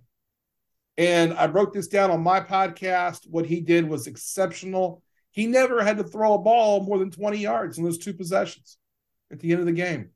But that's not going to matter against the 49ers. The 49ers aren't going to give up points like that, and they're going to score as well, that run game. Jimmy Garoppolo getting hurt, I know that that's a big deal. I mean, obviously Brock Purdy is not, as a known quantity as Jimmy Garoppolo, but they might be better. Jimmy Garoppolo, if you put him in a spot where he has to make decisions, is going to make mistakes. So I think you'll see a heavy dose of the run game. I think you'll see a lot of the run game. I think you'll see the 49ers score points early and often. And I'm taking the 49ers and laying the 3.5. I'm a Brock Purdy fan. I like the guy a lot. Dating back to his days at Iowa State, Tom can tell you I've always liked Brock Purdy. But I feel like I'd be crazy to be picking the very last pick in the draft to be leading a win against Tom Brady and the Bucs. I think the worst football is behind the Bucs at this point. I'm going with the Bucs to not only cover as an underdog at 3.5. I like the Bucs to win this game outright and get it done on the road. And Tom Brady, we know he always grew up a Niner fan, California kid. This means something to him to go out to San Francisco. I'm going with Brady and the Bucs. Tom, you get to split the difference here. Who you got? I'm definitely not going Brady.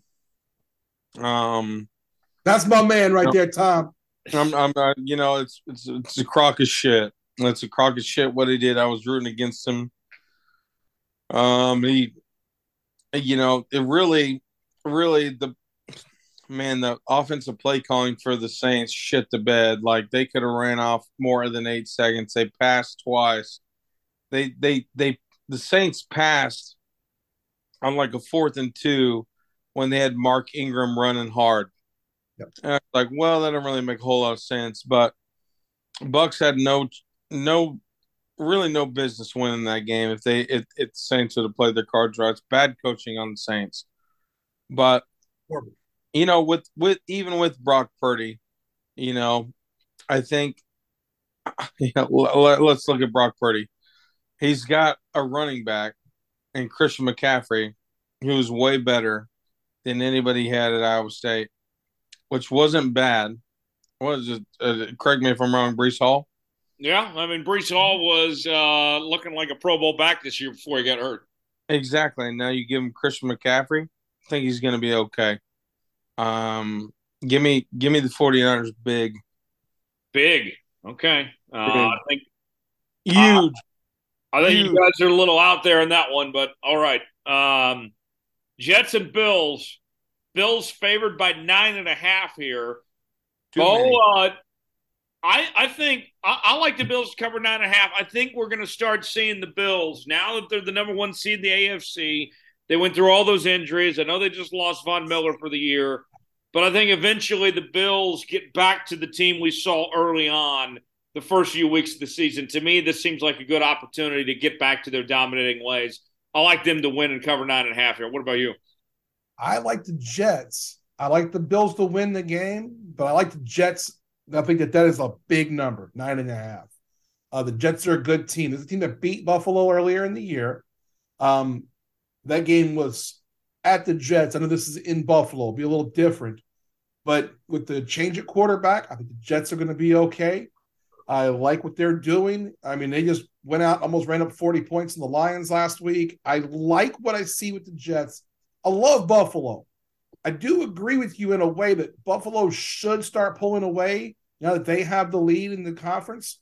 But their schedule is also a monster coming up. They've got the Jets this week, the Dolphins next week. Then they have the Bears, which should be an easy win in Chicago. And they have to go to Cincinnati and then the Patriots at the end of the year. I think the Bills cannot afford a slip up in a loss. And I think because of that, they might be a little tight where they're not going to really outscore a team. They're going to worry about just winning a game. So give me the Jets plus the points here. Okay. Tom, you get to split the difference here. Jets or Bills? Bo's absolutely right. I mean, Bills are going to win this game outright for sure. But it's not going to be – they're not winning by 10 plus. The Jets are one of those teams that are sneaky good that's like, fuck, we lost to the Jets because they end up getting you. I think that happened to the Rams last year or maybe even the year before. Give me the Bills still, though, but Jets are one of those, Jones, I'm eager to hear your opinion on, are you invested in is Mike White a decent real deal? I like Mike White. I think he's going to have a very long career as a backup in this league, but I don't think he's a long-term solution as a starter. But league, but so you're going with Buffalo here? I'm going with Buffalo, but they're not going to win by more than 10. Well, the line's 9.5, so you okay. have it right at 10. I mean, yeah, that's what I'm saying. Like, okay. Yeah. I mean, if you're at 9.5, with some fire there, okay. They'll win, but not by more than double digits. Okay. Well, so they're not winning by triple digits. Big if true. The Ravens taking on the Steelers. Lamar Jackson likely not going to play in this game. The Ravens have not looked that great the last couple of weeks. They snuck by the Broncos, lost a game to the Jags they shouldn't have. Panthers game was an ugly win. Meanwhile, the Steelers have been a hot mess themselves all year long. 2.5-point favorites. The game's in Pittsburgh. This is arguably the best rivalry in the NFL. Always a great game, no matter what the records are between these two. Both, this is a hard game to figure out for me with Pittsburgh favored by 2.5 here. It's not a hard game for me to figure out at all. Wrong team's the favorite here. Tyler Huntley is not Lamar Jackson, but he is similar in skill set. Not quality, but in skill set. So they won't have to change much of the offense with him in there. He'll still be a running threat. They're not going to let him run the ball. They're going to get some of these things done. I'm going to go with the Ravens here. I think the Ravens win outright, and I think 2.5 is a gift. I'll take the Ravens. I'll go with the Ravens here, but I'm not confident in that at all because I don't know what Ravens team is going to show up because they're just not playing good football. I mean, they were on a roll where they won, 4 or 5 in a row, and they have not looked like that same team. Even with a healthy Lamar Jackson here, I wouldn't even be very confident in this game just because they're not playing as good as they were, and the receivers have just been terrible. since they lost Rashad Bateman. So I'm going with the Ravens, but not with much confidence there. Tom, what do you got? I'm not super confident either, but I do. I'm with Bo. I do like Tyler Huntley. I think he's an underrated backup, and I think he works very well in that Ravens system. I do like him, and I do like the Ravens, but I'm not. This is the game I'm least confident in, but I will take the Ravens. Yeah, I wouldn't put money down on this game, to be honest. Absolutely. Browns and Bengals. Deshaun Watson, his second start for the Browns, taking on this Bengals team in Cincinnati. The Bengals coming off a huge win last week against the Kansas City Chiefs, their third win in a row against Patrick Mahomes and company. They're at home. They're favored by 6 here. Bo, is 6 too much for the Bengals here? No. No, this is Joe Burrow. Joe Burrow's in the MVP conversation now. Give me the Bengals. The Browns aren't very good. I don't care about Deshaun Watson. Obviously, he didn't look good last week, and I'm sure you'll want to mention something about that. The Bengals are on a roll. They have a tough schedule, and like we were talking with the Bills have a tough schedule to try to get to the number 1 seed. The Bengals need to win every game they can because they're trying to win the division with the Ravens, and the Ravens have an easier schedule. Bengals need this game. They lost to the Browns earlier in the year. I think the Bengals come out and dominate from the beginning, and I think they win this game by double digits. Bengals, it is for me. I'll go with the Bengals in this game here. I think Deshaun's going to play better this week, but they have so many. He can't. Yeah, that's true. But that team has so many issues, and Stefanski's not doing a good job coaching that team. I think the Bengals win, and I think you're looking at 7 to 10 points at the margin. I'll go with the Bengals to cover 6. How about you, Tom? Hey, listen, Joey B's swagged out. He's swagged out after last week. Bengals, no problem. Okay. So 3 for 3. We all go with Cincinnati here. Patriots and Cardinals. New England favored. MVP. I wouldn't say that, but Yeah, I wouldn't say that either. That belongs to either Jalen or Patrick Mahomes right now. Now you want to put Jalen in the conversation. I said he was in the conversation the whole time. Not a week ago. Yes, I did. I said it was Mahomes first and Jalen second. You were insulting me last week when I said that I thought Jalen Hurts should be MVP. No, I didn't. I said that Mahomes was first, but I said Jalen was number 2. We saw this past week that Mahomes is not even the most important person on that team. Oh, yeah. Travis, hey, you shut Kelsey down. You shut that offense down. Yeah, I mean, you might not be wrong, but I wouldn't say that I disrespected Jalen Hurts by any means. He's right up there. Oh, you did last. No, I did not. If I was still voting for MVP, Jalen Hurts would be my MVP, but Burrow's coming on. And if they go through the rest of the schedule and they do get into the play, they do win the division, he should be up there with Jalen for the MVP. With Jalen and Mahomes, yeah, it should be interesting. Jalen and Burrow and Mahomes will get displaced somewhere because the Chiefs are going to lose and choke what they usually do. Patriots and Cardinals. Patriots favored by 1. Basically a pick 'em in this game here. Patriots still in playoff contention. Cardinals have been a mess here. Bo, I like the better coach team. Belichick gets it done here in this game. And I think the Patriots, their roster is better than what people give them credit for. I like New England to win and cover that one. How about you? Okay, so I somewhat agree. I think when you look at the Patriots, I think they're very underrated. People don't think of this roster like their Super Bowl rosters, obviously. You still got Belichick. But there's something about the Patriots that haven't played well on the road this year.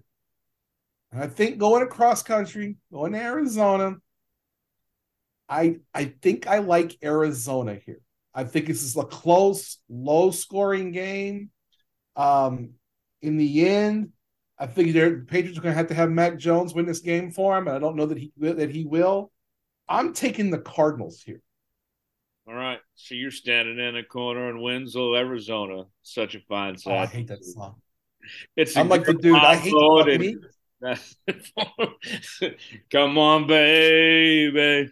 Don't say maybe. Tom, who are you going with there? Patriots or Cardinals? Wait a second. Bo, have you ever been in Winslow, Arizona? I have. Yes, I have. Okay. Jones, you ever been there? I have not. I'd like to go though. I You have been should. to the corner. Bo, have you been on the corner?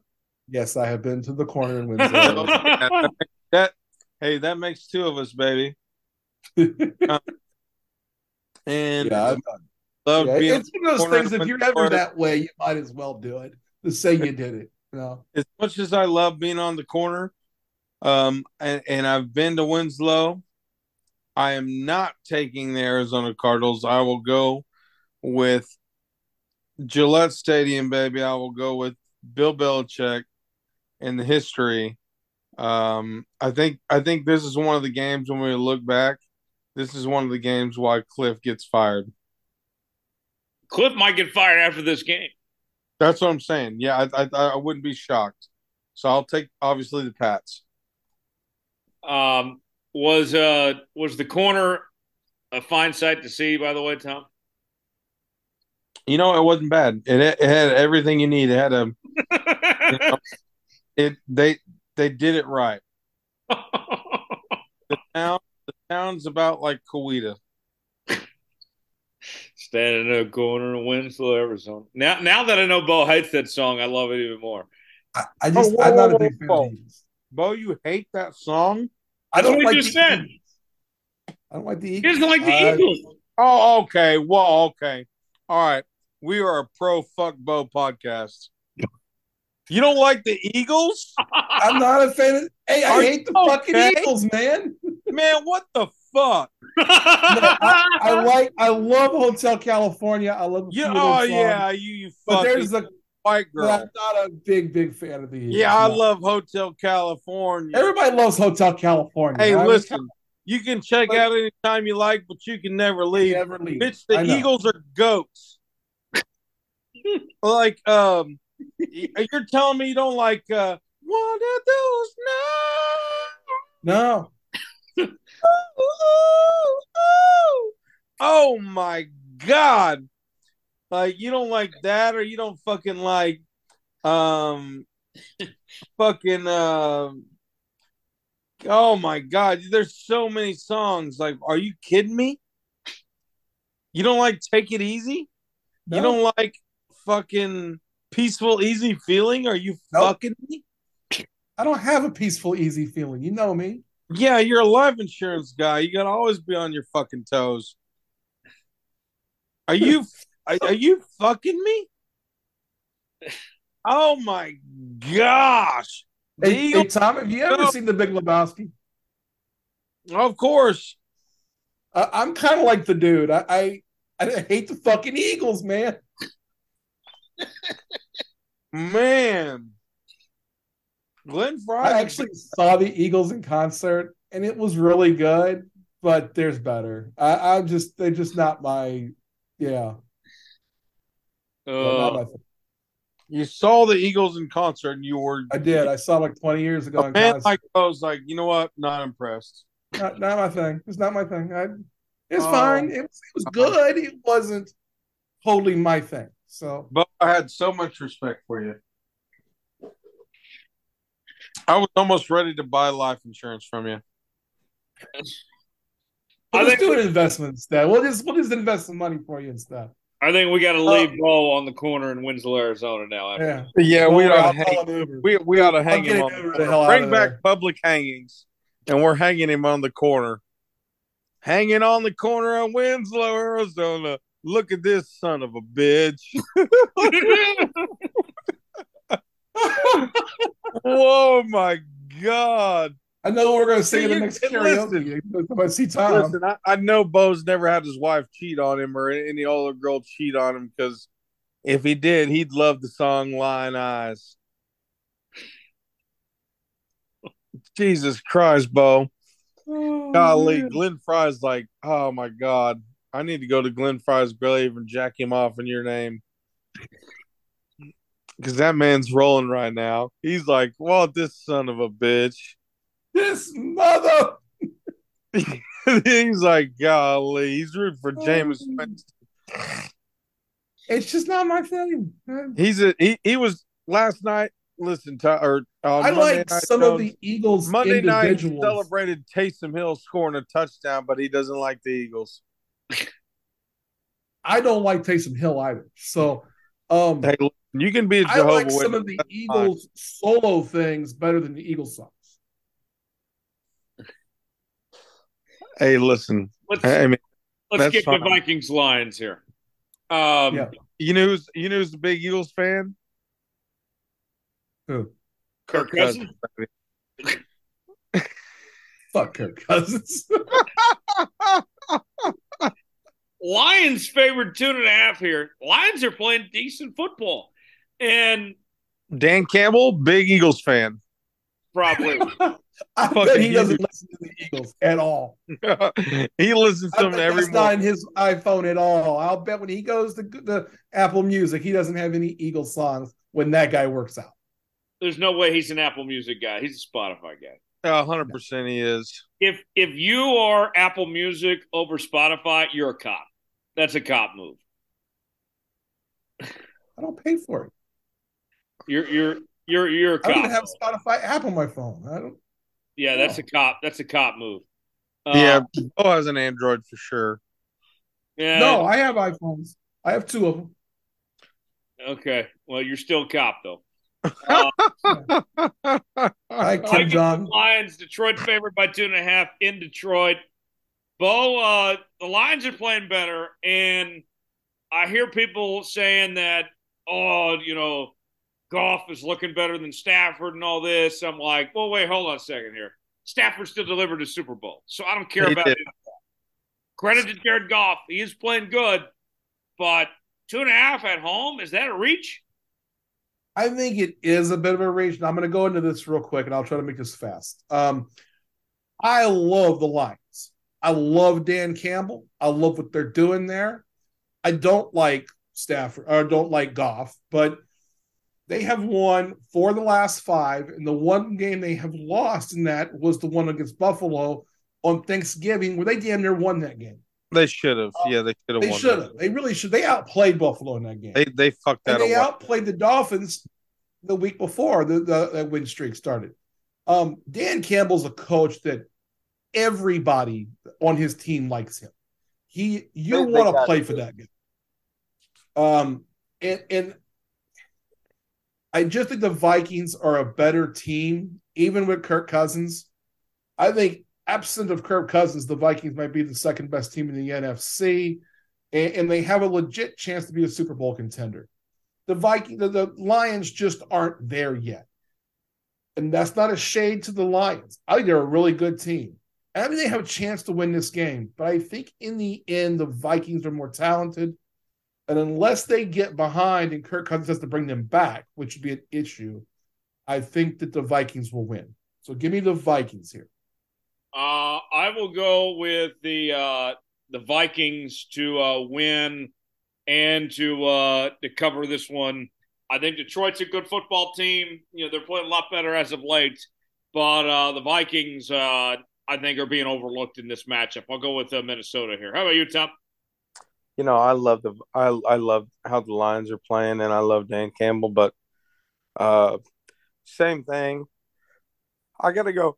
Sorry, excuse me. I'm still sneezing over of Bo's bullshit disliking the Eagles. I'm allergic. But no, I gotta go Kirk Cousins. Okay. Last one. Raiders and Rams. Thursday night football. Baker Mayfield not playing yet in this game. The Raiders favored by 6 on the road in LA. The Rams gave the Seahawks all they could handle last week. The Raiders have been playing better football as of late. Bo, what do you think? 6 points. Is that too much for this Raiders team? I'm going to win Tom back in my good graces now.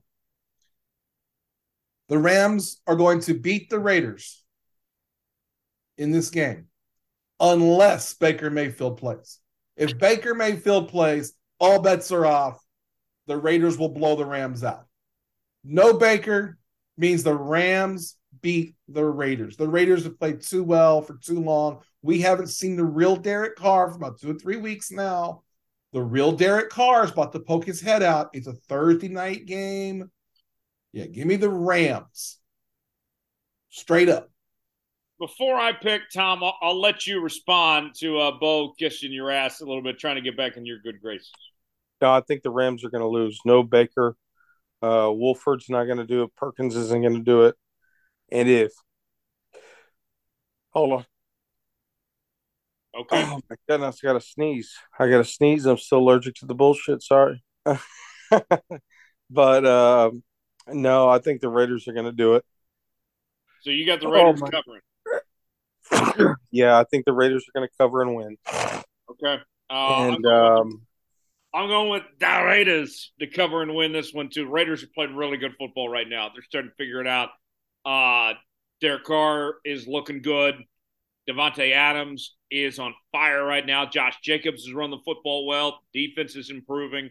It's a little too late for this Raiders team to make a push towards the postseason, but they're taking steps in the right direction. I'll go with the Raiders there. So there's our picks against the spread for this week. And now let's move on and hit some topics starting around the NFL. And we'll just go through these one by one here. Bo, let's start with OBJ. Took a visit in Dallas. They rolled out the red carpet. It's his 9th year in the league, and they were treating him, and he's going around like a high school recruit. I think it's pretty funny. But, you know, for all that was made about it, the Cowboys apparently didn't like the medical information that came back. Is this a ploy just to try to get the price tag lowered, or do you think there's a legit concern? Because we didn't hear this from any other teams that he visited. My question on the whole thing is, I know that Odell Beckham's saying he wants a multi-year deal, and I just don't think he could get that right now. Look, I thought that him and the Cowboys is a great marriage right now, especially. I think that this is the best thing the Cowboys could do. I'm already one of those people that thinks the Cowboys have a legit chance of going to the Super Bowl. I think in a one-game scenario, the Cowboys are legit. You add Odell Beckham to the mix, it makes them even better. I think people have to look at Odell Beckham as like the Rams did last year. They didn't bring him in and give him the lion's share of the throws. It's bring him in and give him 5 receptions, give him 6 receptions. And then as you move into the playoffs, he might become your 1 target or your 1A target. But I do think that the Cowboys made a mistake not making this deal. But if it is that Beckham just wants a 2 or 3 year deal, he's not going to get that right now. So I think that has more to play in it than anything else. I do think he's going to end up in Dallas when it's all said and done. That seems to be the best fit. I mean, it's down to the Dallas, the Giants, and Buffalo. I just don't see the Giants being a good spot for Beckham just because he's not going to win. And I think he wants to win. I think it's important. And especially if you're just going to go for the rest of the season. So, you know, go in there and go somewhere where you know you're going to have a chance to make a difference. I think that Dallas is a great fit. I'm surprised to see they're not on the same page. Yeah. Yeah, I mean, the change of tune within just a few hours is what boggled my mind. Yeah. I would not have been surprised at all, Bo, if he would have walked in there, had a good visit, and signed up that day. You know, I mean, like, it looked like everything was setting up. You know, him going to the Mavericks game, sitting courtside with a couple of their guys and everything. But we'll see ultimately where that all plays out. The 49ers, we mentioned earlier, more in depth now. Brock Purdy taking over starting quarterback with Garoppolo out for the rest of the season here. And you look at that Niners team, we know they're talented. You know, they've been able to win with Jimmy G in the past and everything. Now going to Brock Purdy here. Can the 49ers weather the storm here? Can Brock Purdy ride this thing into playoff wins, or is it time to write off the Niners now? I don't think it's time to write the Niners off, but I do think that Brock Purdy, it's not about Brock Purdy per se. It's that the 49ers have done so much in their offense to minimize the effect of Jimmy Garoppolo that, this superior run. They have the best, if not the best run game, the second best run game to the Eagles. You can argue that one back and forth. The difference is the Eagles have a big play thing and they have a running back who runs, or a quarterback who runs. But I do think that when you look at McCaffrey, you look at the run game, you look at what Deebo Samuels can do, they've taken the ball, the decision-making out of Jimmy Garoppolo's hands. And I think that now, when you look at what's going to happen here with now having Brock Purdy in, it's kind of the same kind of guy. You're not going to ask him to make a whole bunch of decisions. It's going to be the coaching staff, the offensive staff, putting Brock Purdy in situations where he can best take advantage of some of his skills and not make mistakes. And when you have that superior run game and a really good offensive line, they're not going to have to worry about it. It also helps they have a fantastic defense, and they're not going to get blown out by anybody.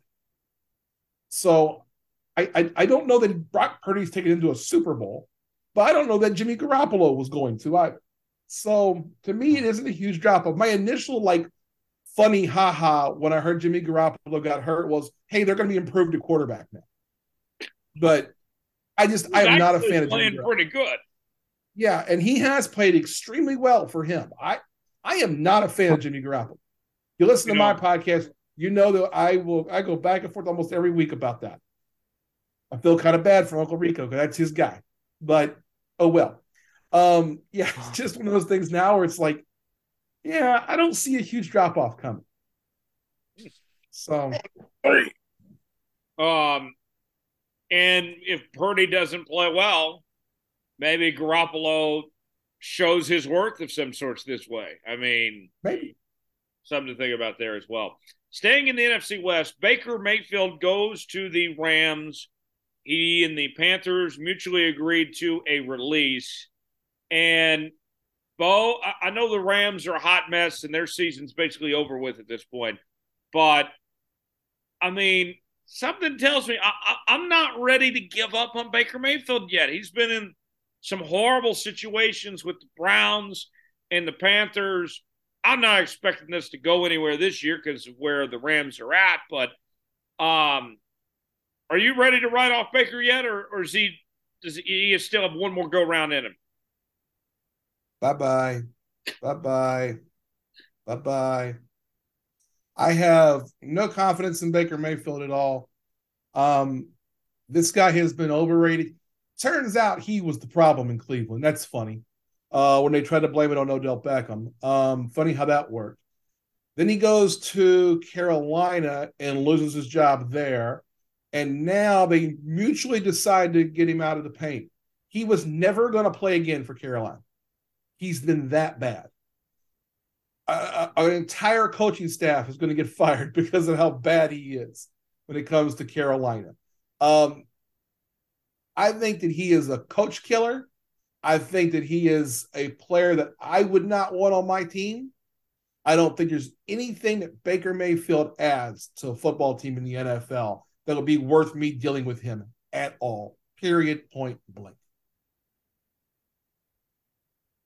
Yeah. With that, do you think next year, let's say, it's hard to imagine him being a starter anywhere.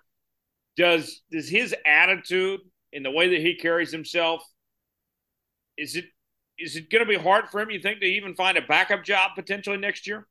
Yes. That is exactly, you hit the nail on the head. He has an attitude issue.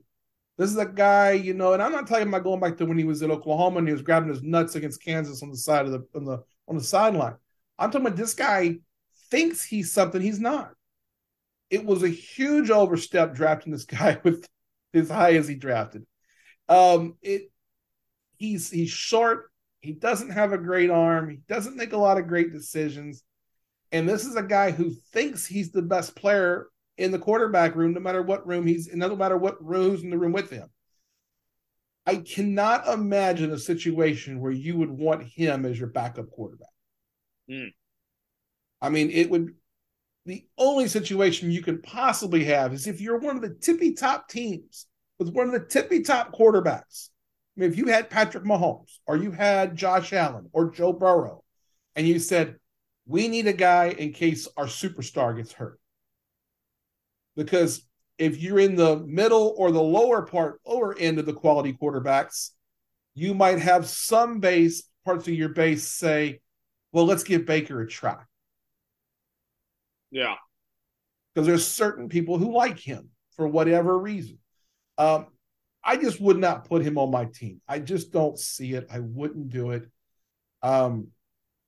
He would have to do something pretty drastic personality-wise to show me that he's worth having on my roster moving forward. And I don't know what that would be, and he'd have to figure that out on his own. Yeah. I think him being a backup would be good for him, a little humble pie, and see how he reacts to it. I think it would be really good for his career, and he'd have a chance if he went out there and played a couple of good games as a backup for somebody. But what has he ever shown that shows that he is anything more than kind of a spoiled brat and an egocentric kind of guy? Yeah. I mean, he's not an especially good decision maker on the field. You have to have that as a backup quarterback because you're going to have to go into situations at times where there's an injury and just not make bad decisions. Putting Baker Mayfield in a bad situation, just putting gasoline on a fire. So I don't know. The way I look at it, I do know. I would not put him on my roster. Could he humble himself and become a backup and maybe play himself back into something? Possibly, but it's going to take a hell of a coach to do that. Yeah. It's going to take a lot from Baker, a lot of self-reflection too. So yes, that's well put. Yeah. With that said, a couple more NFL things and we'll move on to talk college football here. The Titans fired their GM, John Robinson, this week. I don't find it any coincidence, Bo, that it happened within days of A.J. Brown tearing them apart in that Titans-Eagles game when their best player was the guy they put on the other side that they didn't want to pay. I think that's going to haunt the Titans for a long time of them not having the guts to keep A.J. Brown. Yeah, I think that it came down to a situation where they looked at the offense. The GM was clearly saying, okay, we've got an offense that we're not high-powered. I'll give you the best example, the best congruent example here. If you take the Tennessee Titans and the Philadelphia Eagles, they want to play the same way. They want to run the ball, control the clock. And the thing the Eagles have done is the Eagles have decided, hey, we've got a couple of big wide receivers that in the event that we have to throw the ball, we will. But they're a run-first team. But when you look at the Eagles' offense and you go, wow, they have these two great receivers, and especially A.J. Brown, I think you're right that the trading of A.J. Brown had a lot to do with it. It's one of those things where was it you traded A.J. Brown so that you took the pressure off of Ryan Tannehill? Or do you think that Ryan Tannehill can make anyone into A.J. Brown? I don't get I don't understand what they were doing there. In the end, they gave the Eagles a great player that was a great fit.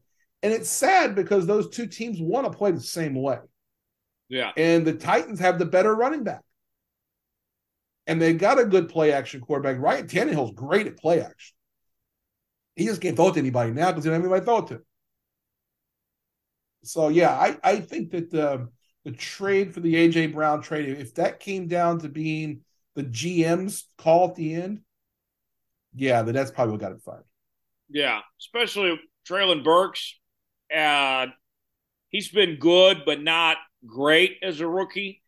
If they saw more out of Treylon Burks, that would have made it a lot easier. But, I mean, Treylon Burks, I can tell you this right now, is not A.J. Brown and never will be. I mean, simply put. So, last thing in the NFL, Andrew Luck. I know it's been, 4 or 5 years since he retired, and it was all a mystery at the time why he retired. And he's never really spoke much about it. And, this week, a long ESPN.com piece came out, and he said he regretted the timing of his retirement and that situation, how it was handled, and kind of what he's up to nowadays. He's going back to school at Stanford and all this, and he's kind of moved on with his life. And here was a guy that still took his signing bonus money from the Colts, and even after a new contract and everything. I mean, left him in a tough spot. After the preseason was over with, they didn't have time to go get another quarterback. Stuck with Jacoby Brissett. They still haven't even replaced him ever since. Bo, what'd you make of what Andrew Luck said? And does he owe the Colts an apology for how that went down? I read the entire article, and I was thinking of it two ways. I thought of it, I read it, and I was thinking, wow, it's nice to hear from Andrew Luck. Because we really didn't know. He said in his announcement, but he talked about how he wrote the announcement as well, that it was all about his injuries and the going through the injury and the recovery and everything else. And he knew that cycle was going to continue. It sounded like there was also a personal part of Andrew Luck, that he had lost his identity in being a quarterback. I really read that in the article too. I really read that part, and where he said, hey, I wanted to be a better husband. I wanted to be a father. And he realized that the way he put it was, he was kind of holding his wife back, and that she was becoming just kind of an appendix to him. And he didn't like that. And he wanted to be a family. And I got more respect for Andrew Luck, and I already am a big fan of his, but I got even more respect for the decisions he made. I think it's 4 years ago now, after reading the article. And I hope that we see him in football in some way. He kind of hints in the article that he's going back to school, and I think he will end up going into coaching at some point.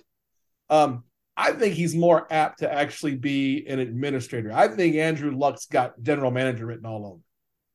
Yeah. I would not be surprised to see that. His father is an executive. Right. He's a Stanford educated guy, wicked smart. Yeah, that's what he's going to end up doing, I think. But as far as your question of does he owe the Colts an apology, I don't think so. I think he wanted so hard to try to get over his feelings that's why it happened the way it did in the preseason. He was trying to find the catalyst to get him there.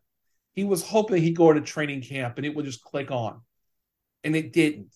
And then he gets hurt. And he's going through all these injuries. And they talk about in the article all the stuff he had to do for his shoulder, and going over to Denmark to get help, and going through all the physical therapy. And he was living there for a couple of months and everything else. And I don't think he owes anybody an apology. I think that the timing could have been a lot better. It also, he did tell the organization a number of days, I think it was a week or two in advance, this is what he was going to do. They held on to the information because they wanted him to announce it. Actually, he said he was going to announce it after that game, where it came out in the middle of the game. But that information got to Adam Schefter, and of course, Adam Schefter is going to just blab. But so it's one of those things where it's like, okay, well, what do you do? And he gets booed by his own fans. I think that was kind of shitty, but he also didn't tell anybody what's going on. There's a mental part of this, and I respect what Andrew Luck did. And I think it's very mature, and I think it's really self-observant to go through something like this and say, hey, I can't be this guy. Yeah. I know physically I can be this guy, but I don't know that mentally my best health is here. Right. It doesn't hurt that he's rich. He's got a lot of money in the bank. He's done some things he wants to do. But, I mean, in the end, can you blame a guy for doing what's best for him and his family? Right. Yeah. Let's talk. I will say that. Hold on. We got to move on. Okay. Let's talk college football playoff. The top four ends up with being number 1, Georgia, 2, Michigan, 3, TCU, and 4, Ohio State. USC loses the Pac-12 title game. They're out. TCU loses the Big 12 title game, but they stay in with that overtime loss. They hold serve at that number 3 seed. So we get Georgia taking on Ohio State in one semifinal, and then we have Michigan and TCU in the other semifinal. What do you make of this top 4, Bo? It seemed like it was pretty easy for the committee. Alabama, you could argue, sure, has one of the top 4 talented teams in the country, but at the end of the day, you still have to earn it. You still have to earn it to get in the playoff, and Alabama did not pass the test they needed to. I mean, the 2 toughest games they played this year, they lost. So, I mean, the top 4, I believe the committee did it right, and I'm glad they didn't bump TCU down for an overtime loss to a top 10 team. Well, I'll say this. I think that there's certainly an argument to put Alabama in instead of TCU. When you look at Alabama, lost 2 games by 4 points. And they lost it on the last second field goal and a last second 2-point conversion. But the same thing with USC. USC lost the game on the last minute 2-point conversion and then gets beat in the championship game. But I look at it and I go, I think they did the right thing. I think I was right 4 teams. If I was going to rank them based upon how I think they would do, I think it would be Georgia, Michigan, Ohio State, and TCU. But I think that the committee put TCU at 3 to avoid a first-round Michigan-Ohio State game. And that's okay. I mean, I don't think that Ohio State's going to beat Georgia. I don't think TCU would have beaten Georgia. I think in the end, we got the right 4 teams. Those are probably the best 4 right now. I would argue that Alabama is as good a team as TCU, if not better, but they didn't get it done in the schedule. And I tell you the game I think hurt Alabama was the Texas game. Yes. I think if they had gone in and beat up Texas, you couldn't point to the second thing. You couldn't say, yeah, they lost 2 games by 4 points to Tennessee and LSU, but they also had to come back and win at Texas. And Texas really didn't play well in that last possession, and they kind of stole that. Comparably speaking, TCU beat up Texas. Yeah, so I think when you look at that, that's the end to me that I went, no, it needs to be TCU. Doesn't surprise me TCU lost to Kansas State. We actually picked that on my podcast, and last week we did our picks. I picked Kansas State. So I just think that, you look at this, best 4 teams are in. In the end, I think 1 and 2 are going to win these semifinal games, and we're going to have a hell of a national championship game. Yeah, I think so. So with the Heisman that's going to be given out this week, Bo, I don't feel like any of them even deserve it. I feel like that this is a weak Heisman class. Those 4 finalists, none of them really even stand out to me. None of them had that Heisman moment, if you want to call it that. I guess I'd give it to Caleb Williams, but, I mean, if they didn't give out the Heisman to anybody, I'd be fine with that too. So correct mine, because I want to make sure I'm right here. The last 4, Caleb Williams, Max Duggan from TCU, Stetson Bennett from Georgia, and who's the 4th? The 4th and CJ Stroud. Yes. CJ Stroud? Okay. CJ Stroud. I've been on CJ Stroud the whole season. But he's had 3 opportunities to go out there and win the Heisman, to have the Heisman moment. And he fell apart all 3 times. All 3, he couldn't get it done. Hendon Hooker, I thought had a really good shot at winning it. And then they lose the game. They lose the game against Georgia, and they get beat up in that game. And then he gets hurt. So that's going to hurt. I don't see why it can't be Max Duggan, but I think Caleb Williams had the best season, but no one's really watched him because they've played a lot of late night games. I happen to have watched a lot of those. He'd probably my vote, but here's what I say. You know who should win the Heisman Trophy? They should split this thing into 5 pieces and give it to Michigan's offensive line. Yeah. That's who's been the best player in college football this year. Because if he would have stayed healthy, I think Blake Corum wins the Heisman because I do too. I think if he doesn't get hurt in the game, I think he does win the Heisman. And I think Michigan's offensive line is really good. They are the reason that Michigan is the number 2 team in the country. I know you can't do something like that. I know you're not going to give it to somebody who's not a quarterback. But if there was anybody, any year where there's not, I think you said it right, there's not that big sexy guy. There isn't the big numbers that Bryce Young had and what Joe Burrow did a couple of years ago. And this is where you had this dominant player. This year, it's just been these 4 or 5 guys that are all pretty good, and they're all pretty good. Right. But none of them have been the take the opportunity, the bull by the horns, and win it. This is going to be the worst Heisman winner in a while. Well, I'll say it like this. Caleb Williams is going to win this thing, but he's not a terrible player. Right. There's been worse Heisman Trophy winners. If you want to say that it wasn't a dominant one of the worst race, seasons, yes. Yeah. If you want to say the worst comparison of the same year, I can see that. That's what I'm saying, yeah. There have been worse Heisman Trophy winners. Yes. Baker Mayfield has one. So, I mean, Baker Mayfield's Heisman season was better than any of these guys. Yeah, but he's still Baker Mayfield. I'd take his season over any of these guys. Hey, his year where he won the Heisman, he was special. Yeah. Absolutely. I just like Baker Mayfield. Transfer portal is rocking and rolling. Yeah. It's exciting. It's great for the sport. Got 1,000 kids in it right now. Free agency in full swing. This is almost overshadowing the playoff right now, Bo. I mean, the portal is crazy. I loved Monday morning on Twitter. The gifts and memes were worth taking the time to see them all. One of Dabo Sweeney running, pregame onto the field, and it's like, Dabo showing DJ the way to the transfer portal.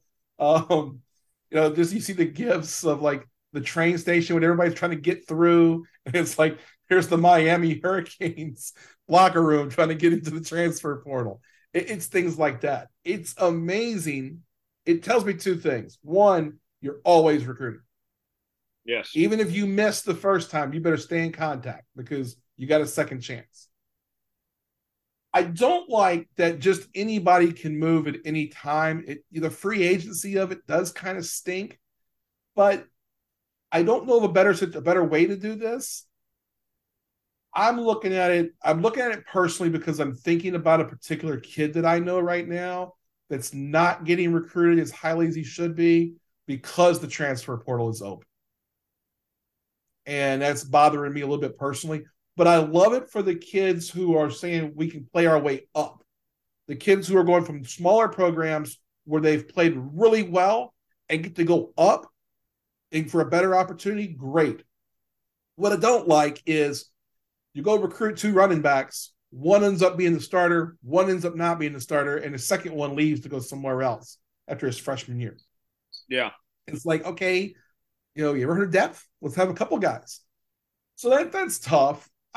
But it's, it's just the nature of things now. We can't just have it. We can't have it all perfectly because there is no perfect. But I think the transfer portal certainly got people talking. And Deion Sanders going to Colorado has made the transfer portal even more interesting. Speaking out with the coaching changes, I love the Deion hire at Colorado. I do. Scott Satterfield makes no sense for Cincinnati. I thought that was an F. That was an awful hire. I look at Jeff Brom going to Louisville. That's a good hire for Louisville. What's kind of some of your takeaways, some of these coaching hirings we've seen here in the last couple of days? Okay. The ones I've liked so far, I liked Nebraska hiring Matt Rule. Yeah, we talked about that last week. Yeah. Yeah. But if you go to I'm just kind of looking at the overall picture. Love Deion going to Colorado. Colorado's going to be a beast. It might take them a year or 2, but they're going to be a beast. He's going to use the shit out of the transfer portal. I don't know how I feel in Cincinnati's hire. I just don't know enough about him to really have an educated opinion. I do like the idea that he's going from Louisville to Cincinnati. It's sort of a lateral type of move. You're going into a bigger conference, but you also kind of understand that you're not the biggest school in your state, so you kind of know how to run that program. I get that a little bit. I don't know much about the coach. So that's where I'm a little ignorant in that. And so I'll admit that up front. So I don't really have a clue on that. I thought Georgia Tech had a bad hire. They had Willie Fritz from Tulane locked and loaded and ready to go, and they blew that. And a couple of them that I'm looking at, I'm going, okay. Jeff Brom to Louisville makes a lot of sense. That's where he played football. At Purdue, what's your goal? You're not going to be the top echelon. You're not going to get to the Ohio State, Michigan, or even the next tier of Penn State and Wisconsin if you're Purdue. So going to Louisville makes some sense to me. And we're still going to see a couple more hires too. It'll be interesting. There's still going to be the chairs are still moving. Yeah. All right. Bo, we're out of time. We'll text you next week. OAGcast.com, ConnorAdvisorGroup.com, and the Coach Bo Knows podcast. Bo, thanks for joining us, man. Have a good week. Hey, thanks, Tyler. Tom, you take care, buddy. Final segment before we go. It's our tomfoolery story of the week, where Thomas Bridges tells us about something ridiculous happening in the world. Tom, where shall we head to this time? Jones, we're going to one of the biggest shows in America, and that means the place that you wake up with every morning, and we're talking about Good Morning America. This comes from CNN Business. Good Morning America 3, GMA 3 anchors Amy Robach and TJ Holmes taken off air following the report of a romantic relationship. New York, CNN Business. Amy Robach and TJ Holmes, co-hosts of American News GMA 3, have been taken off the air following the public disclosure of a romantic relationship, network president Kim Godwin announced to staffers on Monday morning, according to a person familiar with the matter. I'm going to talk about something that has been an internal and an external distraction. The relationship between two of our colleagues, Godwin said, and so I want to say that while the relationship is not a violation of company policy, I have really taken the last few days to think about it and work through what I think is best for ABC News organization. And so, for now, I'm going to take Amy and TJ off the air while we figure this out. Godwin added, such decisions are not easy, they're not knee-jerk, but they are necessary for the brand. She also asked staff to stop the whispering in the hallways about the matter. We cannot... This is some high school shit. We can't operate with gossip and speculation. And remember, she said, we need to stay focused on the work. Good shit from Good Morning America. They are trying to bring you the best. Godwin said, however, that if staffers think there is something management needs to know, they should contact HR or a manager that they trust. Move comes after the Daily Mail last week reported the two anchors have secretly engaged in a months-long romance, publishing photos of the pair together. ABC News correspondents Gio Benitez and Stephanie Ramos will serve as temporary hosts of the 1 p.m. Eastern Time show, Godwin said. People familiar with the matter previously told CNN that when Daily Mail first reached out to ABC News for comment about the relationship between Robach and Holmes, a surprised network spokesman tried to determine whether the allegation was true. The spokesman contacted Holmes, who poured cold water on the tabloid's reporting. That resulted in the spokesperson trying to push back against the outlet's reporting. The Daily Mail wasn't deterred and published its explosive story. When ABC representatives later saw the images included in the Daily Mail story, they were taken aback. The people familiar with the matter said, Jones, I do recall seeing a story where old TJ was grabbing, had a handful of ass. Yeah. Yeah, he was grabbing Amy's ass, by her car or something in public. Yeah. Hello. Amy declined to provide a comment on the matter. Following reports of the relationship, Robach and Holmes continued to anchor the program, but Monday's announcement suggests the network is taking the situation seriously. Jones, with someone who I think has a little bit more experience in this matter than me, I'm gonna let you start off. So, I used to work in news. That's what Tom's referring to here. And I got to tell you, there's a couple things that stand out here. One, consensual relationship. Okay? And it did not involve a, subordinate, consensual of people of the same level. So that to me is fine. Okay? I mean, nothing was against company policy there. Now, there was an affair that went on. Both of them cheated on their spouses. And apparently TJ Holmes has slept with like at least 3.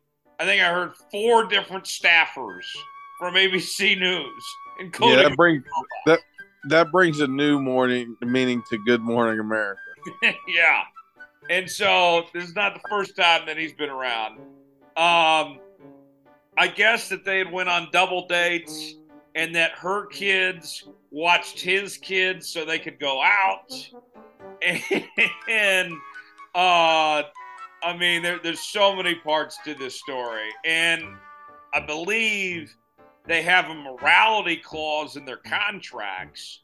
And so they could get demoted or have their contracts voided, be fired for this over the morality clause. So look, Tom, I'm not promoting infidelity. Obviously on a moral stance, having affairs and all that is, frowned upon. It's wrong, but I don't think you should be losing your jobs or being even demoted over that. How they want to live their lives, a consensual relationship where nobody was hurt,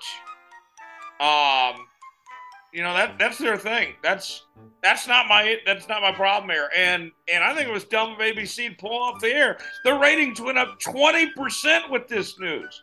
People were interested. It was juicy, it was it gave some life. Did any, in all honesty, how many people even knew who TJ Holmes and AB Robach were before last week? To be honest with you, I didn't. Exactly. And now all of us are like, you know what? Amy Robach, yeah, she can get it. She's pretty hot. and then there's some that look at TJ Holmes and say, yeah, that's a handsome looking dude. He's a good looking guy. Good for them. So that's how I look at it, Tom. Yeah, it brings a new meaning. Like I said, brings a new meaning. Good morning, America. It's like if they got took off there and they put G.W. Bush on there, Junior. Now, good morning. Like with the smirk. Good morning, America. And then there's the other discussion that comes up with this of dating coworkers. Is that a good idea or a bad idea? Tell me about it, Jones. And what's the real irony, and I tweeted about this the other day, is that Walt Disney, the founder of Disney, who is the parent company of ABC News, one of his most famous quotes was, "Never dip your pen in the company ink."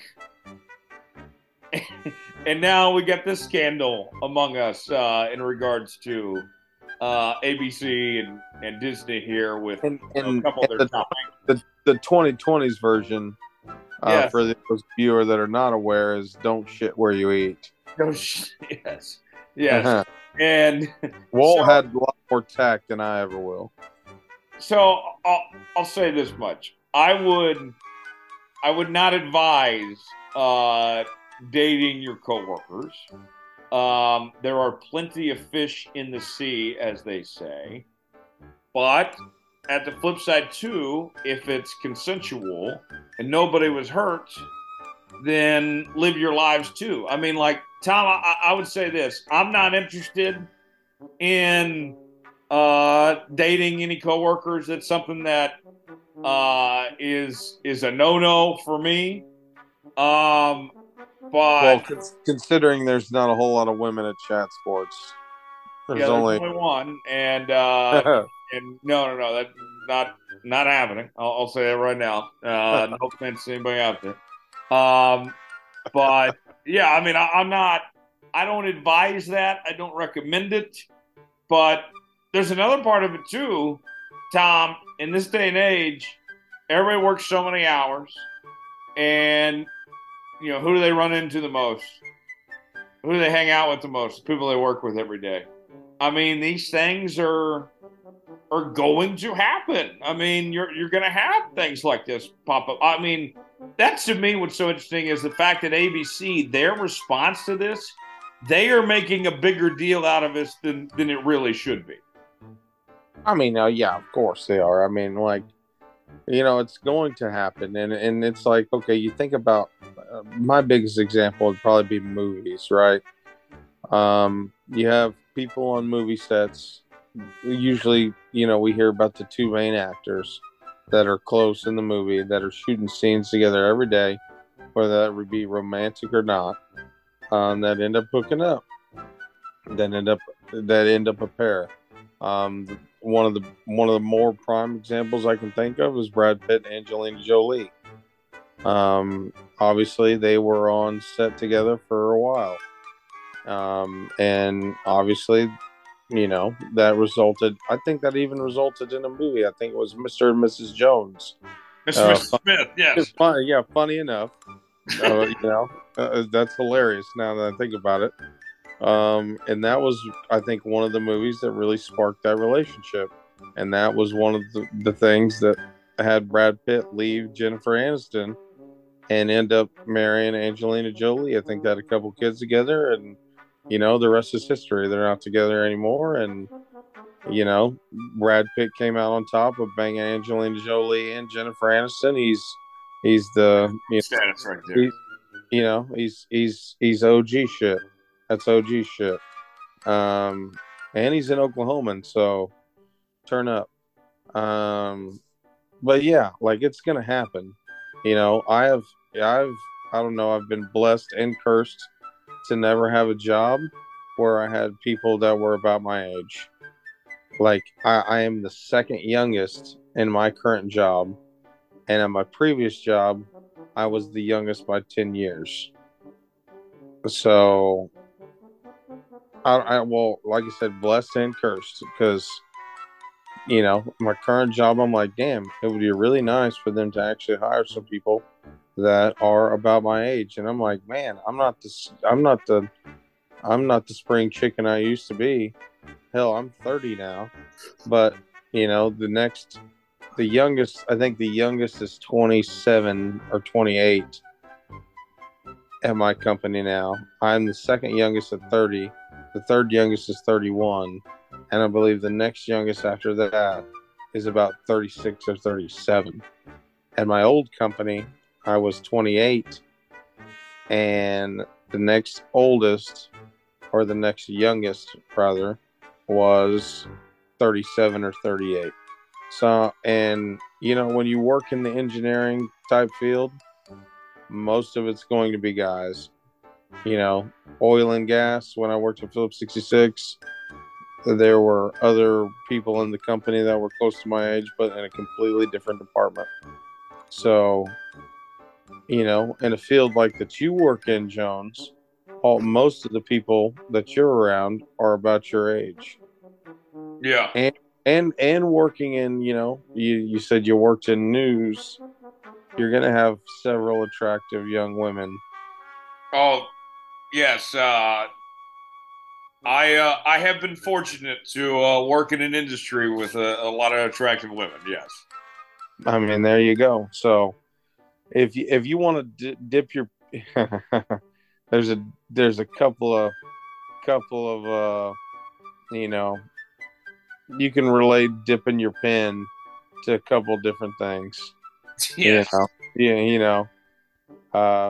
if you want to, I'll say this, like, in regards to Amy Robach, though, I mean, and this is not in defense of what they did. We are not, don't take this the wrong way, folks.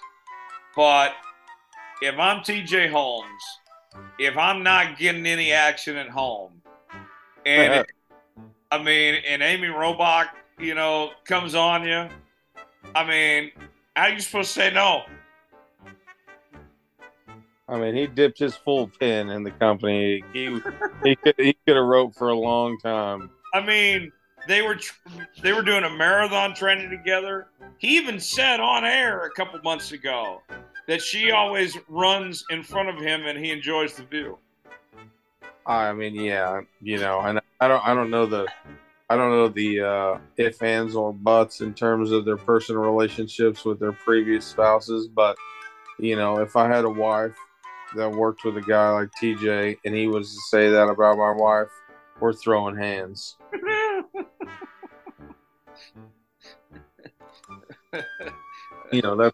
That's all there is to it. So now that she's not a married woman, Tom, if Amy Robach calls, are you answering? I mean, yeah, I have to. Yeah. Like I said, it'd be like the George Bush thing, and be like, "Oh, well, good morning, America." Good morning, America. Yeah. If it doesn't work out with TJ Holmes, me and Tom, we are not your coworkers, and we're available. You know how I feel about older women, so yeah. I'm a fan. I'm a fan. If anything, Tom, I know this sounds wrong.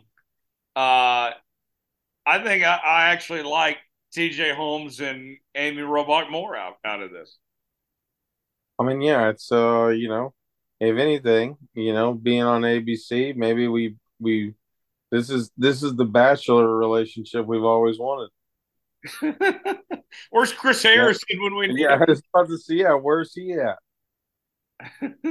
we need the final rose ceremony on Good Morning America. Right? Did we get a bachelor wedding with Amy and TJ Holmes here? I'll DJ it. Oh, that'd be great. Oh, then you can be the preacher. Okay. Yeah. As we found out this weekend on Chat Sports. Yes. That sounds great to me. Yeah. I'm down. And we can have Amy and TJ's kids can be the ring bearers. They already know each other and everything. Yeah, it'd be great. On that note, we got to go. Big thanks to Riley Gates for joining us, Coach Bo, you, the listener, as well. Follow us on social media, facebook.com/Tyler Jones Live, facebook.com/Studio Soapbox, Twitter @Tyler Jones Live, @Thomas_Bridges, @Studio_Soapbox, Instagram, Jones_Report, Insta Thomas, Tyler Jones Live. You can find us there. Subscribe to the show. New episodes out each and every Thursday. Apple, Spotify, Google Podcasts. Leave us a 5-star review or don't leave us one at all. And check out the Studio Soapbox Network. This show, the Big 12 Breakdown, Raw Tools with Luke Slayball, Coach Bo Knows Show, the Bevo Boys, Let's Go Racing with David Starr. Wherever you listen to podcasts, search Studio Soapbox and check us all out there. For Thomas Bridges and our entire crew, I'm Tyler Jones. Thanks so long. It's been another edition of Jones Report. We'll see you next week.